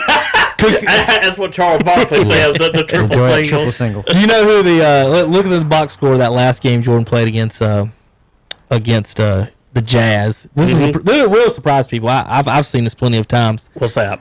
Who's the second leading scorer in that game, Chris? Well, all right. I'm not looking, so let me think through this logically. Pippen got hurt early in the game, so it ain't him. He ended up with 8 points in Jordan's final championship game. He was 4 of 7. He got hurt from the field. He played 26 minutes in the game. Well, let's see. There's only one other person that can score. Tony Kukoc? Yeah. Tony Kukoc? He had 15. Okay. Jordan had 45. I knew he would. 35. Hey, you know what, guys? Pippen's hurt. Kukoc is left-handed. I'll drop 45. I'll tell you what. Those first 2 episodes brought some great quotes. Some great quotes. Well, you want to go shooting the layup line with us? Yeah. that was funny. So we're going to have to lower the rim. Yeah, we're going to have to lower the rim. They hated him. God, you saw that. Well, he deserved. I'm sorry. No, I knew it then. I remember all that. I tried to tell you. I couldn't explain it. How bad it really was and how insanely stupid we'll never it all was. We will never have that. The only thing I almost wish Jordan and Phil and them would have been like, well, if you don't want us here, we're gonna go somewhere else. I just really wish they would have went somewhere else. Yeah. And just why would they be so set on Chicago? Like, why didn't 99 they just say, all right, Phil and Michael, we're going to go play in Charlotte? The closest thing so far that has been, like, with any superstar today is basically what just happened in New England. Essentially, Bill Belichick has actively for years when he started getting with Jimmy Garoppolo, actively trying to push his best player and arguably the greatest quarterback of all time out. And the only other one I could say in the basketball world would be the first time LeBron left Cleveland, when Dan Gilbert basically came out and basically excommunicated himself and trash talked LeBron, and they all started burning his jersey and whatnot, because They were basically upset that he chose somebody else over them. And I'm guessing Bulls fans then were mad at the front office because they were choosing somebody else over the greatness that was the team that it was. But other than that, no, we've not seen anything like that. Today, if a general manager said anything in a press conference about possibly moving a star player, the owner is going to call him to the office and say, look, you're going to repeal everything you just said or you're fired. 100%. Because I don't need this mess at my front door. Why did Reinsdorf let Krause do that? Why? I think, see what you think. Does he just look, in the way he acts, is it just he's extremely cheap? Reinsdorf seems like a cheapskate. The thing that made me think they didn't want to pay Jordan. They didn't want to give Jordan that money. Here's the quote that made me think he's a real cheapskate. When Pippen had arguably become the second or third best player in the NBA. I mean, whoever you blah, blah, blah. Okay, all right. You signed a contract, get out of my office. Yeah, he said, you signed it, don't come back. That's not the way it works. I mean, if you want somebody to be happy, you got to pay them. I mean, I hate to make this analogy, but when you go in and somebody's getting paid minimum wage to do something for you, do they do a very good job? They're not getting paid very much, right? They're not. And I think that's kind of, now on a different scale, of course, you might say, well, he's already, but when he knows he's worth a whole lot more, and you basically say, well, screw you, you signed a contract so many years ago. It came off as Michael backing the owners up, though, because Michael said Scotty knew that he wouldn't renegotiate, so he shouldn't have signed the contract. So Michael obviously, from the things he said, he didn't give a crap how much Scottie Pippen was paid. Just get your ass on the floor, and that's why from his comments. That's what he was saying. Michael was like, "That's your contract. Get out there." That's what he was mad at him when he wouldn't rehab in the summer, like he said. I'm going to take my time, and I don't like Pippen. I don't blame him. I don't think he should have cussed out the general manager on the bus in front of everybody. But I'd say I don't blame him for what he did. The compromise could have been on that. Okay, so obviously at some point during the contract, Pippen outperformed based on the quick acceleration of salaries. Well, here's the compromise. Go ahead and offer him a nice big extension. Say, okay, technically you only get 2.8 or whatever this year, but then next year and the year after you get guaranteed $15 million a year.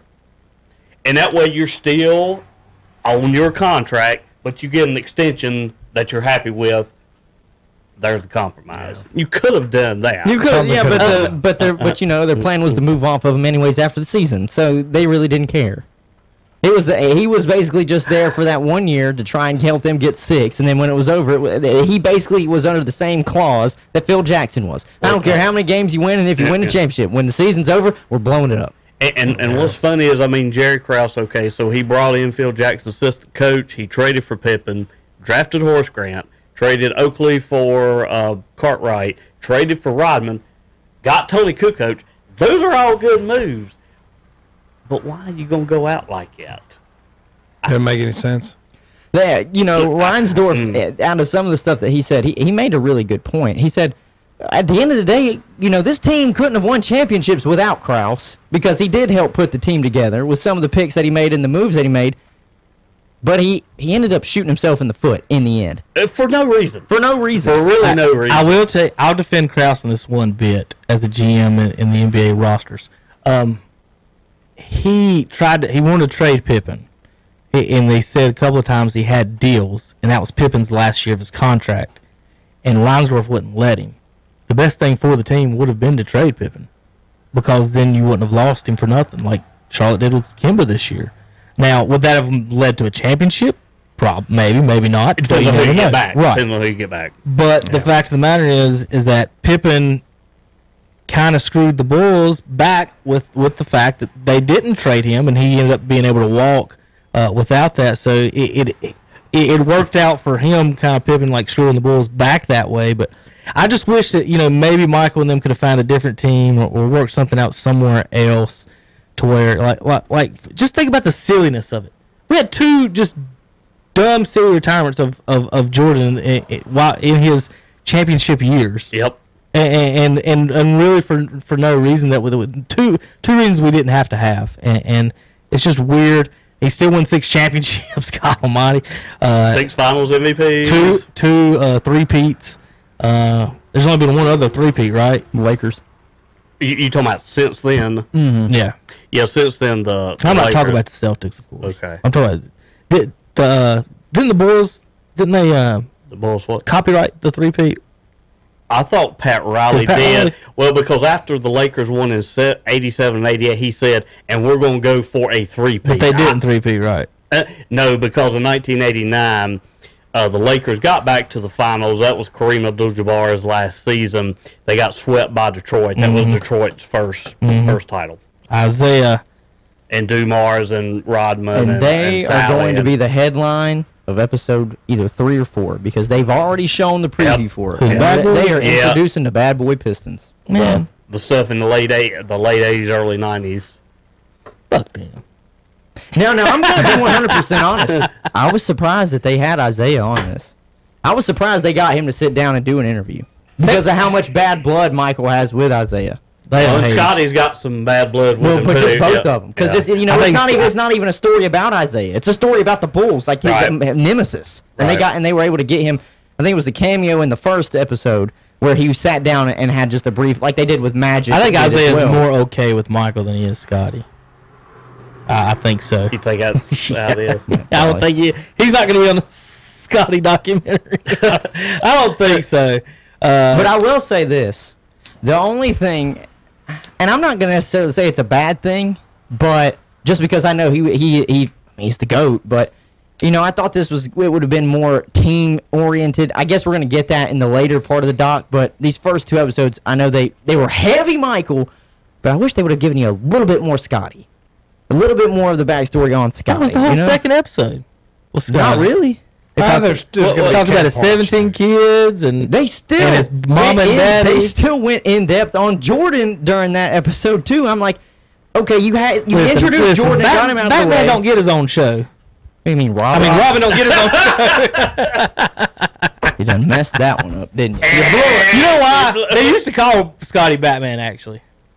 I don't know why, but they called him Batman. Michael, it was Michael's voice that said this, wasn't it? I think it was. Yeah. If I just distinguished it right, he said when they speak Michael Jordan, they should speak Scottie Pippen. And I thought that was speaking of their voices. I don't see how they ever communicated on the court. Both of them have the deepest voices ever. It's just like how would you talk to each other on the court? Young Jordan sounded like a baby when he talked. Young Jordan sounded like a baby. Sound like a Gregorian chanter. And I don't understand how anybody can understand what Dennis Rodman says at all. To his makeup? Oh my God, he's just I told them I need to give me the ball when I was running down the court. That's Dennis.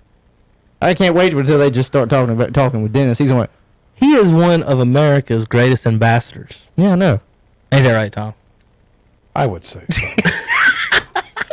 You have to, right? You have to. You're right. Dennis Rodman has been an unofficial. Who else amazing ambassador. Who else can break the ice with Kim Jong-un? I mean, come on.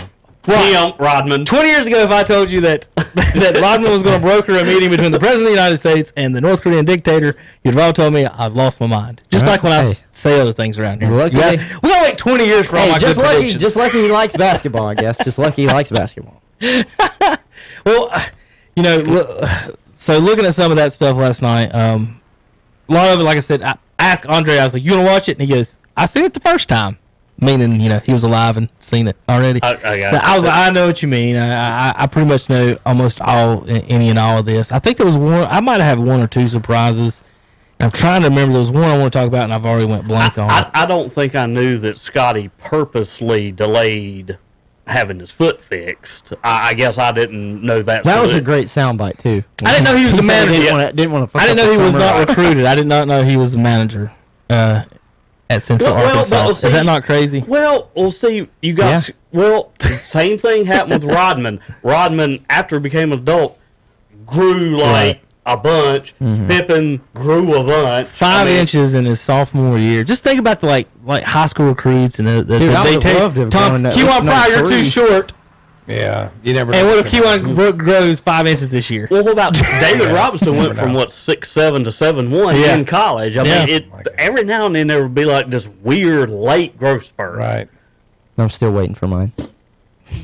Me too. Listen. By the time I was 16, basically I was this height. Oh, yeah. That's it. I stopped growing when I was 13. 13? I was 13. Okay. I stopped growing when I was 13. I thought I was going to be 6'1" or 2" or something. Yeah, they said I'd be close to 6'1", and I'm like... I got pictures, Chris, of our 13, 14-year-old baseball team down the hall, and like 2 guys on the whole team were talking to me. Like, yeah, I was talking to everybody else on the team, but the 2 guys, and both of those were older than me, actually. Here's another myth. Some people say that when you're on your second birthday, when you're 2 years old, that's half your height. Well, there was a picture of me taken right as I was 2, and I'm standing next to this TV, and I remember measuring one time, and it was 3 feet, and I was like, well, I ain't nowhere close to 6 foot. No. Wrong. He was a tall baby, huh? Must have been. I don't know, but... Must have been. All right, Tom, we haven't seen any Cleveland Cavaliers brought up into the Jordan documentary yet. Was you on your edge waiting on that? They brought up Cleveland the one time where Cleveland had beaten them when Pippen wasn't playing, right, and Cleveland beat them like 25 points. So I saw a little bit there. Not a whole lot. So let's go through his career real quick. I want to make a few points on this. With Jordan. Okay. First year, rookie year, nobody's expecting you to win a championship, right? Second year, he got hurt. Okay, his rookie year, he averaged 28 points a game. Oh yeah, pretty good. Oh yeah. Jeez, shit. How many people averaged 28 this year? Do you know, Chris, off the top of your head? Off the top of my head, I know Harden did. Shoot it 70 times a game. Probably less than 5. It's not that many. I was gonna say probably less than 5. Harden. Wait, how many did you say? 28. Yeah, he averaged 28 his rookie year. LeBron wasn't quite at 28 this year. I'm trying to get it pulled up. Anthony Davis was probably close, but not quite there. He averaged 37 minutes a game his last year. The last year of his career. I mean, he's 40, sitting there about 40 years old and averaging 37. Hey, look how many averages rookie year. 37, about 37, I think. 28 points a game this year. It was 6 of them. Harden, Bill, Giannis, Trae Young, Damian Lillard, and Luka Doncic. Okay. So Jordan, his rookie year, averaged 28. Second year, he got hurt, averaged 22 in limited minutes. He was, like you guys were seeing it last night, he was only playing 7 minutes a half. It's just total dumbasses in Chicago. Like, what are y'all doing? And y'all managed to win 6 titles, just being total idiots. Well, but see that was in the where they were switching coaches about every 2 years. His third year, 87. I think his third year he averaged 37 points a game. 37.1 points a game. And that hadn't been matched. The closest has come to that. Kobe got to 35 one year. Harden this year was at 34. Okay, so here's he attempts. Dang it! Don't show his attempts. Harden makes 4.4 threes a game.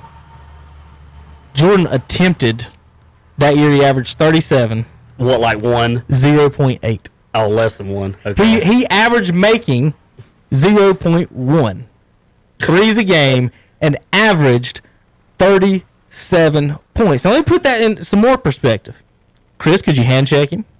Yes. Chris, were there 7-footers in the lane? Yes. Protecting the rim? Yes. Now, if you couldn't hand check him, and there's no, and when I say 7-footers, I mean most teams' power forward was in the lane too. Yes. So you got Robert Parrish, Kevin McHale.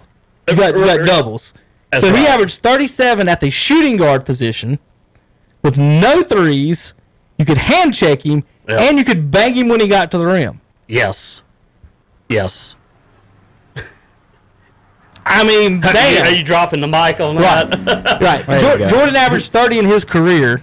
And honestly, I'll tell you one quick. LeBron averaged 30 twice in his career. Jordan averaged his whole career.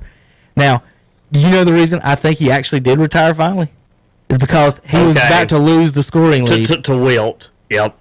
Because I think that's why he quit. Yeah, because it was getting close. Because I got it right here. Wilt's is just below his. It's like 30.10 and 30.01 or 07. Yeah, it's close. And I think, I really think that had a lot to do with him just saying, there ain't no point coming back for the Wizards another year.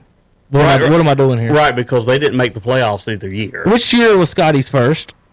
Scottie Pippen's first year, 1987. Him and Horace Grant came into the league. Well, 87, 88. Well, 87, 88. Right. They got drafted in 87 because Horace Grant played for Clemson. Scotty averaged 7.9 points that rookie year in '88. So here's Jordan's years. First year he averaged 28 with nobody on his team. Second year he got hurt. Third year he averaged 37 points a game. Yep. With no Scotty. The next year with Scotty in his first year averaged 35 points a game, and they were beat. I think that was that was Celtics in '88, wasn't it? That knocked him out because 89-90 was Pistons. Am I right on that one? Am I in the ballpark? I've got to be in the ballpark at least. Seems like that. 89-90, he averaged 32 and 33. He got beat by the Pistons those 2 years. So Scottie Pippen, first 3 years, Jordan averaged 35, 32, and 33 with Pippen in the lineup. They got beat by the eventual champions in the Pistons in two of those 3 years. Who won in '88? Lakers?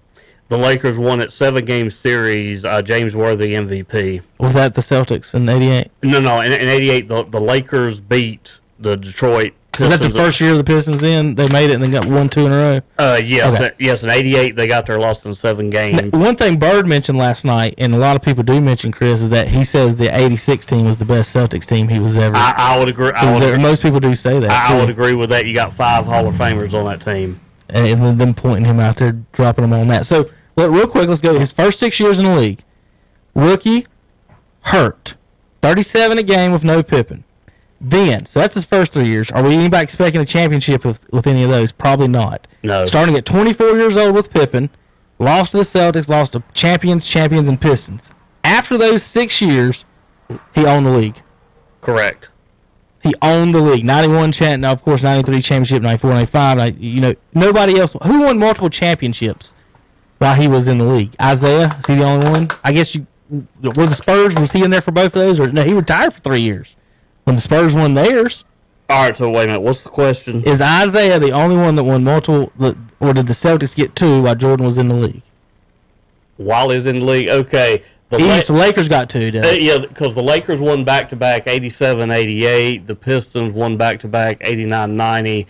Now, while Jordan took his hiatus, Houston won back-to-back 94-95. Spurs won 99. Then the Lakers started their three-peat with 2000, 2001, 2002. The Spurs won 2003. Detroit 2004. Spurs 2005. He took 3 years off from the Bulls to the Wizards. Yeah, he did. Mm-hmm. 3 years, Hunter. And still averaged over 20 points a game. Averaged 22.9. See, Hunter's a Wizards fan over here. So he averaged 22.9 and 20. He led the team in scoring at age 38. That was the Stackhouse. Did you see the thing about where Stackhouse said he didn't like playing there? Yeah. Because he thought he wanted the ball more. And he might have been right at that point. He averaged 29 the year before. Stackhouse, a lot of people thought Stackhouse was the next Jordan. I mean, they kept throwing them out there on Stackhouse and Grant Hill and Vince Carter and Vince and all those other guys. And the one thing, Chris, I like to try to tell Hunter and the younger guys, and there's always, there might be a guy that dunks better than him. There might be a guy that shoots better than him. There might be a guy that dribbles or passes better than him. But there ain't nobody that does all of it better than him. It's like you're 9.5 across the board, 10, whatever you want to rate him. But, you might say Dominique dunked better than him. Vince Carter, greatest dunker ever. But Jordan made a change there with Phil and Scotty in the early 90s. He dropped from 37, 35 down to 30, 32, 33. And they won titles. And they started winning by letting someone else score a little bit. He wasn't giving up much. And the fact is Pippen and Grant got better, especially Pippen. They got better. Tom, anything you're looking forward to or No, I'm looking forward to the draft. I was talking about with the Jordan Bulls. Oh, I'm sorry. the documentary still, sorry. Oh, I'm sorry. No, I'm just, it's just coming back to me. I guess I haven't thought about it in so long. Like, man, Jerry Krause, I ain't thought about him in a while. What a jackwagon. And all the stuff that was happening. I remember when Jordan got hurt, man, I hadn't thought about that in a while. That his second year, basically. And I didn't really get into the about how he was hurt and how they were actually having a back and forth about that, about when, arguing about, I'm ready to come back. No, you're not. So I like, what I'm looking forward to is all the other lost stories. Because I know that they're going to come up and say, man, I used to know that. Pay attention to the Rodman stuff. That stuff's going to be interesting at some point. I probably just whatever he says or does will be. I was glued. I will tell you, I was glued. It was a great documentary. As it can be. It was Chris, real quick before I go. I'm making notes. I want to make sure I was going to respond to somebody's tweet earlier. I want to see if you can help me out with this. What's that? Because we talked about it the other day about the All-Stars that Jordan played with. Pippen is the only person to make the All-Star team while a teammate of Michael Jordan. I believe that's right. How many people have made it while teammates of LeBron? Okay. I've got 7 off the top of my head. All right. You had mentioned one time about Mo Williams and Big Z. However, in 2007, when they made the finals, LeBron was the only All-Star that specific year. Right. Right, just him. But now, Mo Williams in another year made an All-Star team. And as his teammate, though, as well. In 2009, I think it was Mo Williams. So, yeah, it was team. Zydrunas Ilgauskas, so I'm trying to think if his All-Star was while he was teammates with LeBron. Maybe it was that, but obviously Wade and obviously Bosh. Wade, Bosh, Love. I've got Wade, Bosh, Love, Kyrie. And now Anthony Davis. The two Cavs, Zydrunas and Mo, and Anthony Davis. So that's my 7. I'm wondering, Ray didn't make it as a teammate. Ray Allen did not make it as a teammate. He made plenty of All-Stars, but he didn't make it as a teammate. You know, he played like 7 years in Milwaukee. It was insane. I was looking at that yesterday. Like, God, I thought he played like 3 or 4. Well, see, he was on the team when he had Ray Allen, Sam Cassell, right, and Glenn Robinson, who people thought, oh, well, that's going to be a good trio, and it just they never got to the finals. Okay, Hunter. Wednesday, Zach will be here. Mm-hmm. Philip Russ is coming in, and Philip is bringing in Gene Bulls of Cleveland County baseball. The Yeti. Okay. The Yeti coach himself is coming in here to talk to us. There we go. So he's going to, I think, I'm about 90% sure he's going to bring him in, but I don't know if he's bringing the Yeti with him. I doubt it, but I could ask if that's what you want. Do you know anything about the Yeti? Do you know about the Cleveland County Yetis? Mm-mm. That's the new team in Cleveland County. That's all we know. We know it's a blue Yeti, which is a little strange. Okay. Hunter, I did rewatch the video, and you complained the whole video of me talking about him why he wasn't white. Yeah, that's what it was. That's all you really did. Yeah. How's he not white? And my question was, while watching that, I yelled at the screen. I caught myself. I said, Hunter, you damn don't know what color Bigfoot is. Yeah, true. Is that right? Yeah, that's true. All right, guys. Well, that we're gonna wrap it up here today. Had some fun today. I'm gonna pull this up for Chris real quick. There's the Cleveland County, the Blue Yeti mascot, new Cleveland Community College sports mascots. They are the Yetis. That's interesting. Yeah. Is that not the coolest mascot ever? That's interesting. Hey, look, Hunter. Our YouTube video, when you type in Cleveland County Yetis, is on the top, one of the top Google. That's him right there. You can find us. All right, guys. Thanks for tuning in to the Shock Jocks Live Sports Podcast. I want to thank Chris Nelson for coming in. Join us Wednesday. Wednesday, we'll have some updated info as far as what our shows will be coming up this week. Thursday night, we're talking about maybe having a draft party show. We'll let you know Wednesday for sure if that's going to be possible and what time and everything as well. I want to thank everybody for coming in and have a good day. See you guys Wednesday on Shock Jock Sports Talk.